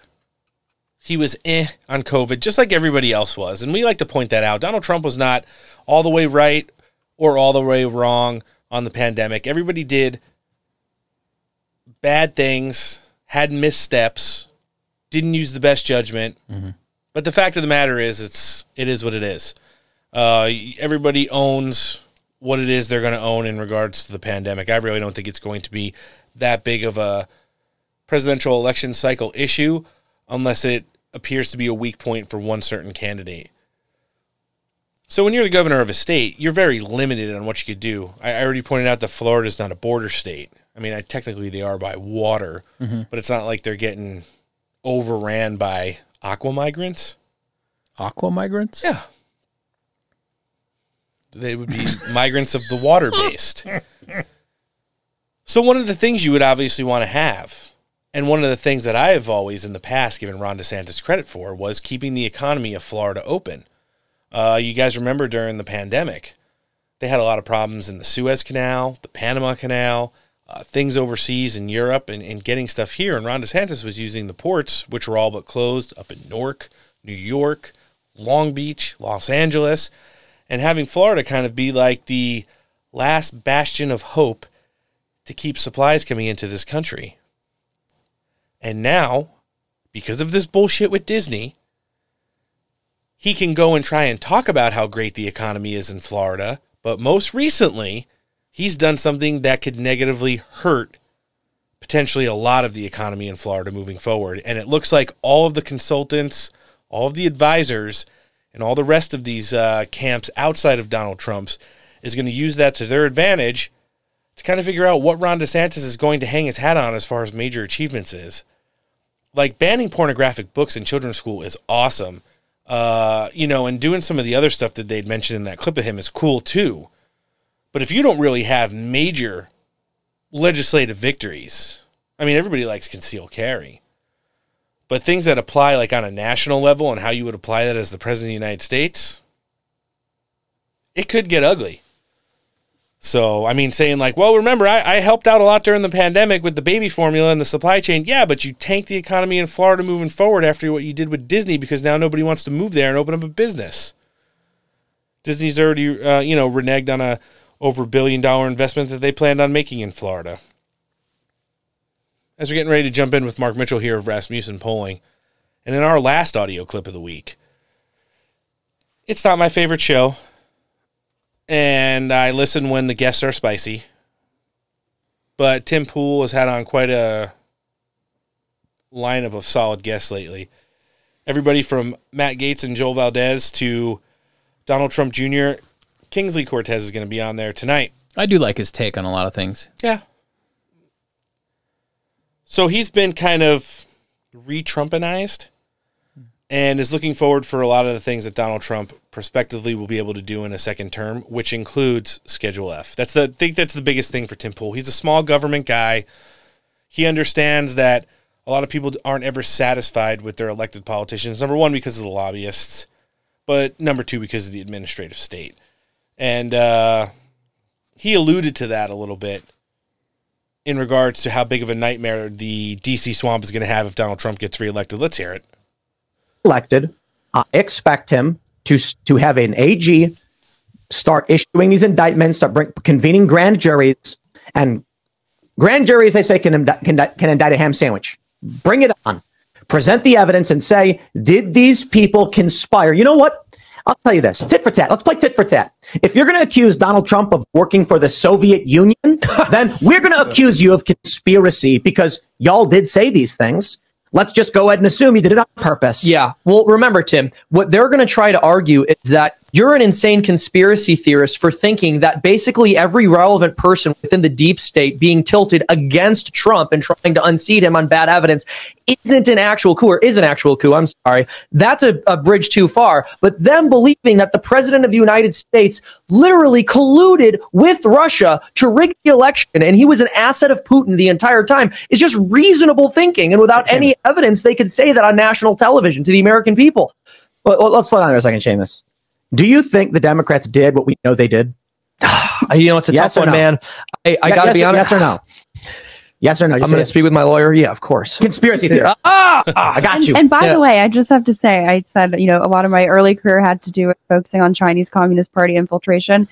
If Donald Trump's cardinal sin was, collaborating with the Russian government, which we know never happened, I mean, the people who are accusing him of doing that is like textbook projection in the sense that all of these, I actually used to do this can tell you what kind of social life I have, but if you used to look at the headlines that they would write on CNN, the New York Times, Washington Post, about Trump and linking him to Russia, you could basically cross out Trump and replace it often with Democrats, sometimes establishment Republicans, and then cross out Russia and put in China because the connections exist. So this whole idea that there's this, collaborating collusion with foreign governments, I'm like, Democrats, you guys wrote that playbook when you started taking cash from Chinese Communist Party influence groups. Real. And that was the War Room's Natalie Winters adding her 2 cents there. And that was kind of the week that was. I mean, much to look forward to, but a lot of work immediately in front of us right now. And I think that's one of the biggest, we have all these people who are sitting in courtrooms that are directly connected to President Trump and his campaign. We're reporting on as much as the other campaigns as possible. And then when you hear the congressmen and women who are coming in on this show, the most important thing you have to listen for is the exhaustiveness in their voices. They are working night and day with such a finite amount of time before the next election to make sure all of our ducks in order to get this guy over the finish line. And with someone like President Trump, who is going to be willing to put in the work, as they're getting ready to reschedule that Iowa rally, they already announced June 10th he's going to be in Georgia. So move over, best friend Brian Kemp. Papa T's coming home. And, we have to be able to apply ourselves in the same fashion as those who are working either harder than us or want to challenge the amount of work that we're willing to put in to get the product over the finish line. Lucky for us here on Steak for Breakfast, it's a podcast, but not so much for our, lawmakers and potential candidates in the upcoming election cycle, that they're going to have to work a little bit harder than we do, even though we do a damn good job here on the show, to get their products ready to roll out, relaunch, and make the best quest to try and take out President Trump, which, again, we don't see happening. But good luck. Yeah, exactly. Good luck to everybody that's getting ready to join the race right now, and we'll just continue to bring it to you guys the best way we can. We're going to look at some of the numbers right now surrounding not only the Republican primary, but moving towards the general election with Mark Mitchell of Rasmussen Poland. But before we do that, let's hear again from one of our partners. Friends, I want to take a minute and talk to you about cigars. Whether you're on the golf course, fishing on the lake, or doing some yard work around the house, our friend Alan has got you covered. He's launched the Patriot Cigar Company. The tobacco is hand-picked in the fields of Nicaragua, right next to where Mike Lindell picks his coffee beans. The cigars are hand-rolled, aged 3 years. If you enter promo code STEAK here, you're going to get 15% off your total order.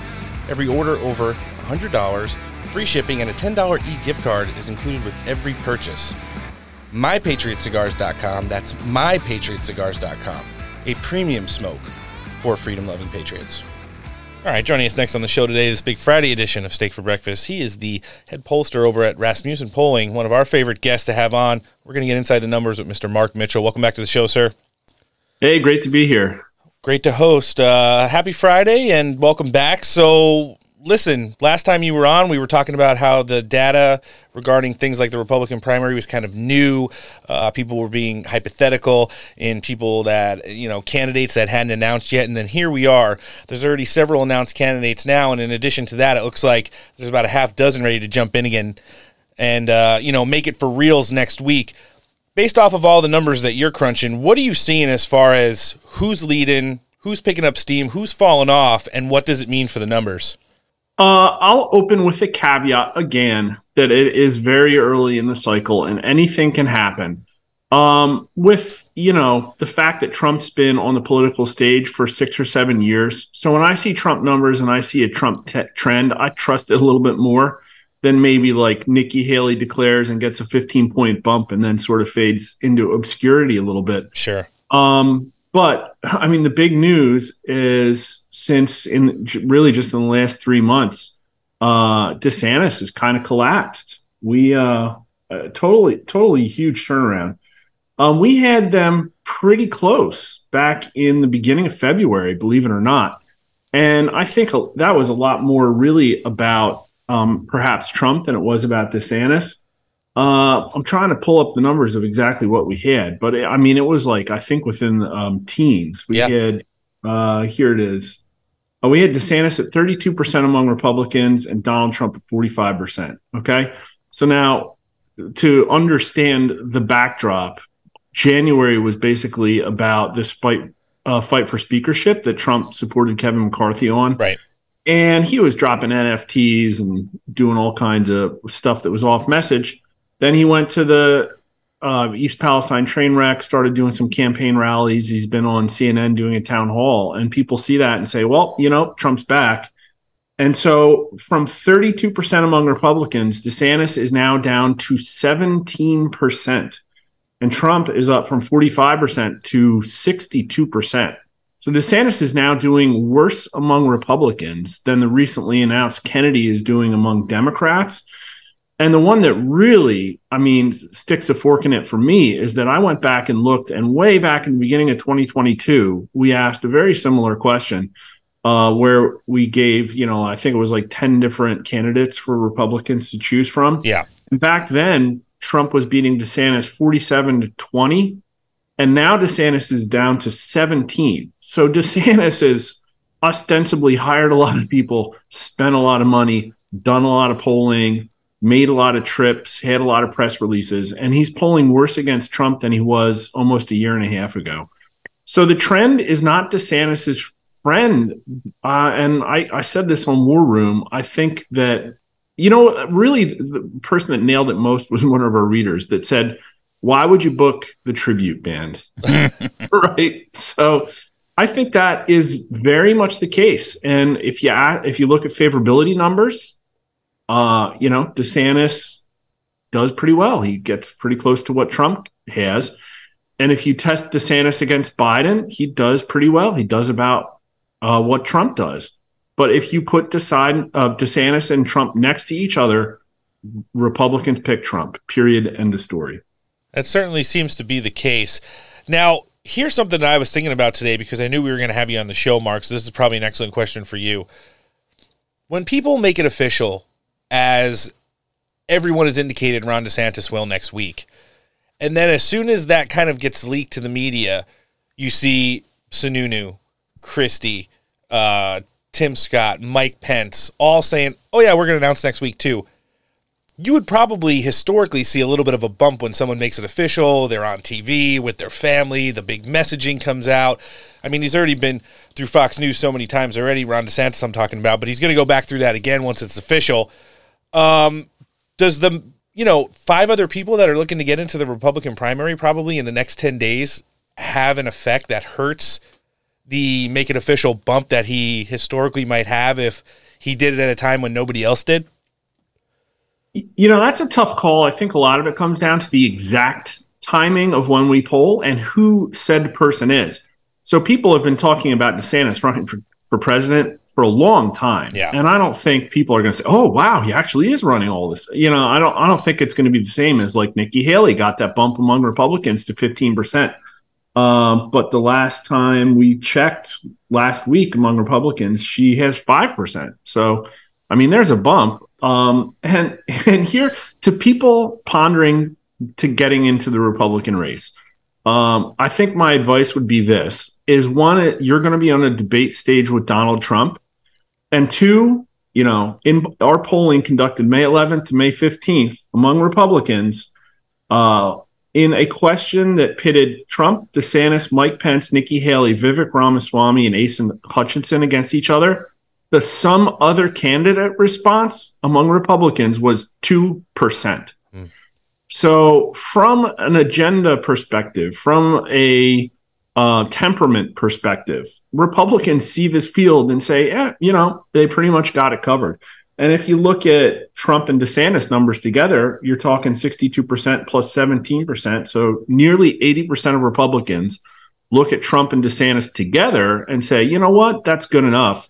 And I think that's because of the platform. I think the Trump platform is the antidote to Biden from a Republican perspective. They just think Trump is the better current bearer of said platform than DeSantis is. So just to confirm here for our listenership, the only waves Chris Christie might be making next week is the cannonball he does in the pool at his backyard. Yep. Okay. After DeSantis, the next highest one is Mike Pence. He gets 6%. There's still people that like Mike Pence. Sure. And, he had 5% a year and a half ago. So he's going in the right direction, but I don't think he's going to get there.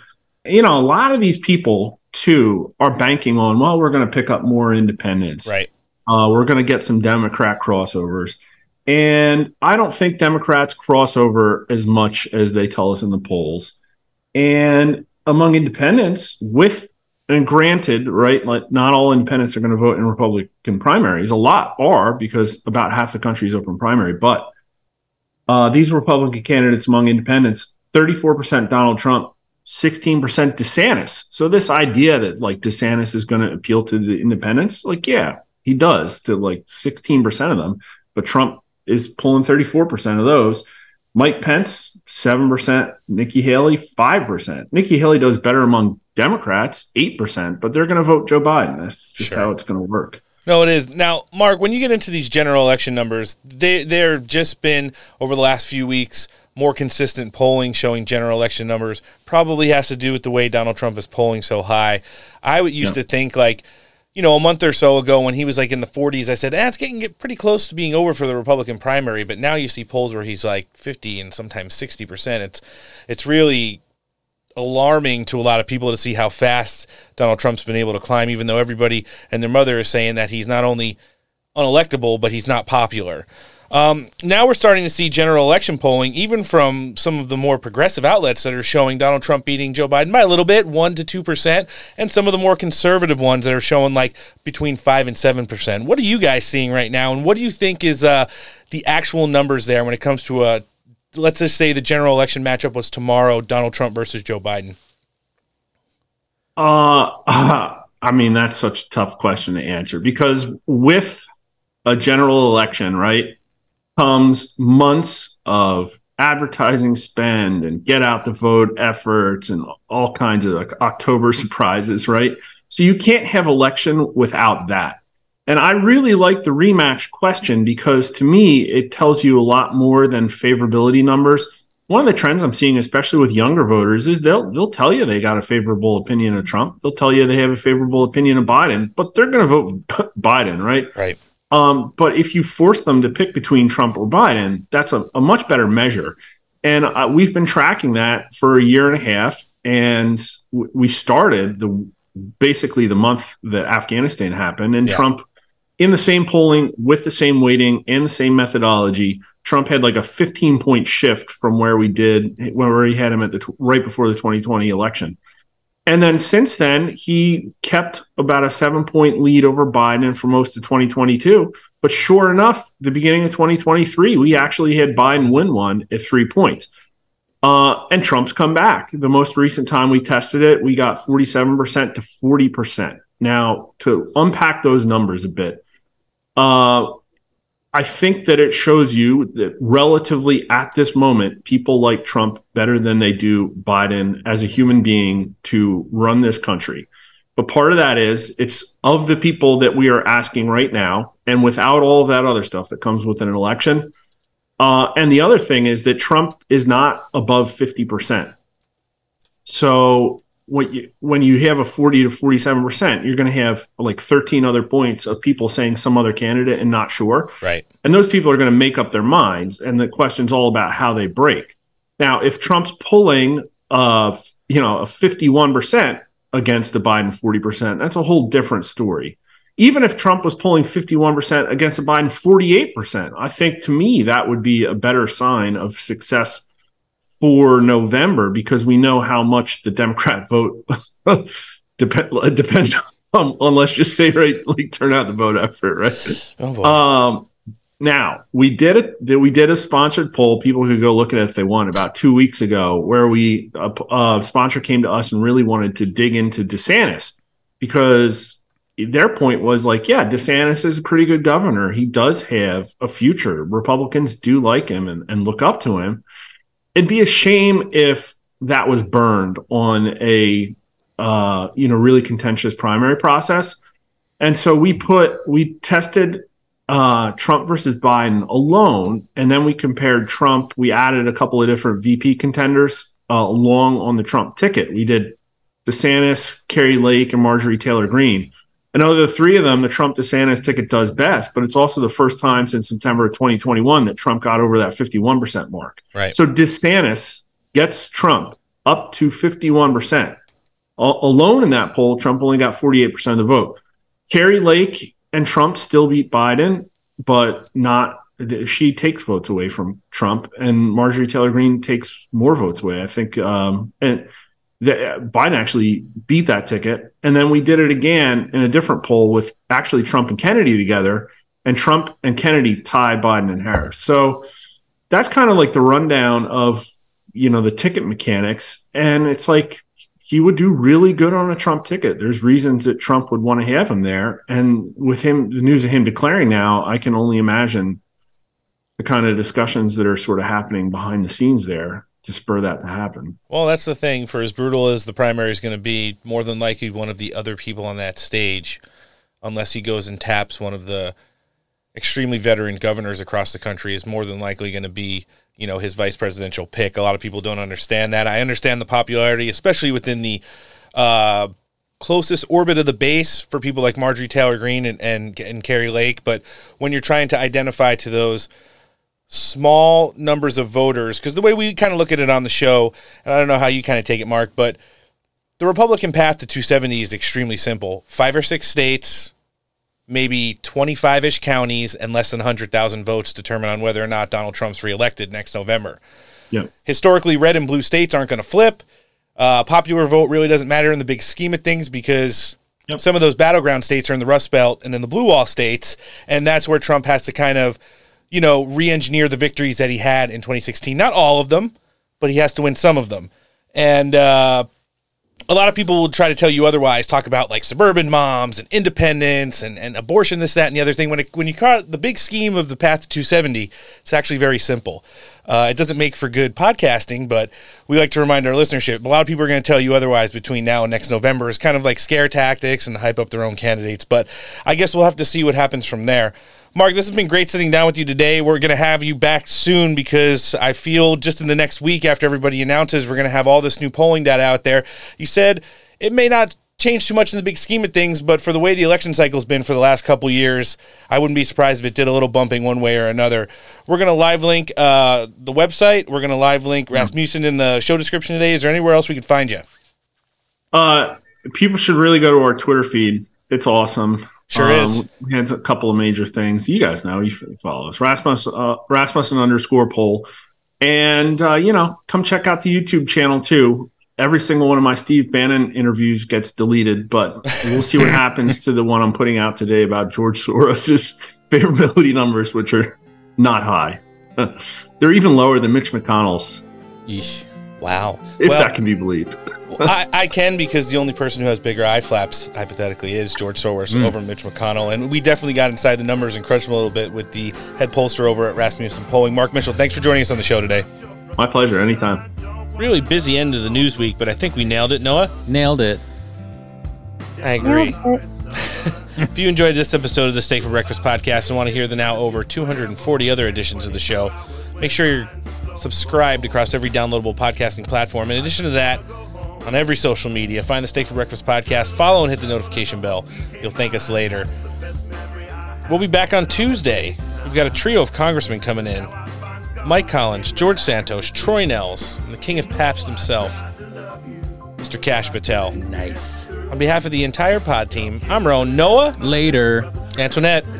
Bye, guys. See you soon. Guys, thanks for listening.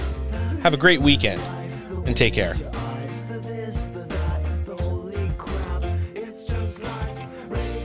Compromised. Wonder how bad. Connect echo bars. To discuss the report on phase 2. Alter circuit A. Sensor. Propose that we commence with the minutes of the preparation. I am constant as the northern star. I'd give real money if he'd shut up. Plate, please. Plate. And assimilation will consume. We've got a heartbeat. The Klingon Empire, the ecological... Key, please. Key. Where's that damn torpedo? It's ready, Jim. Lock and load. Fire.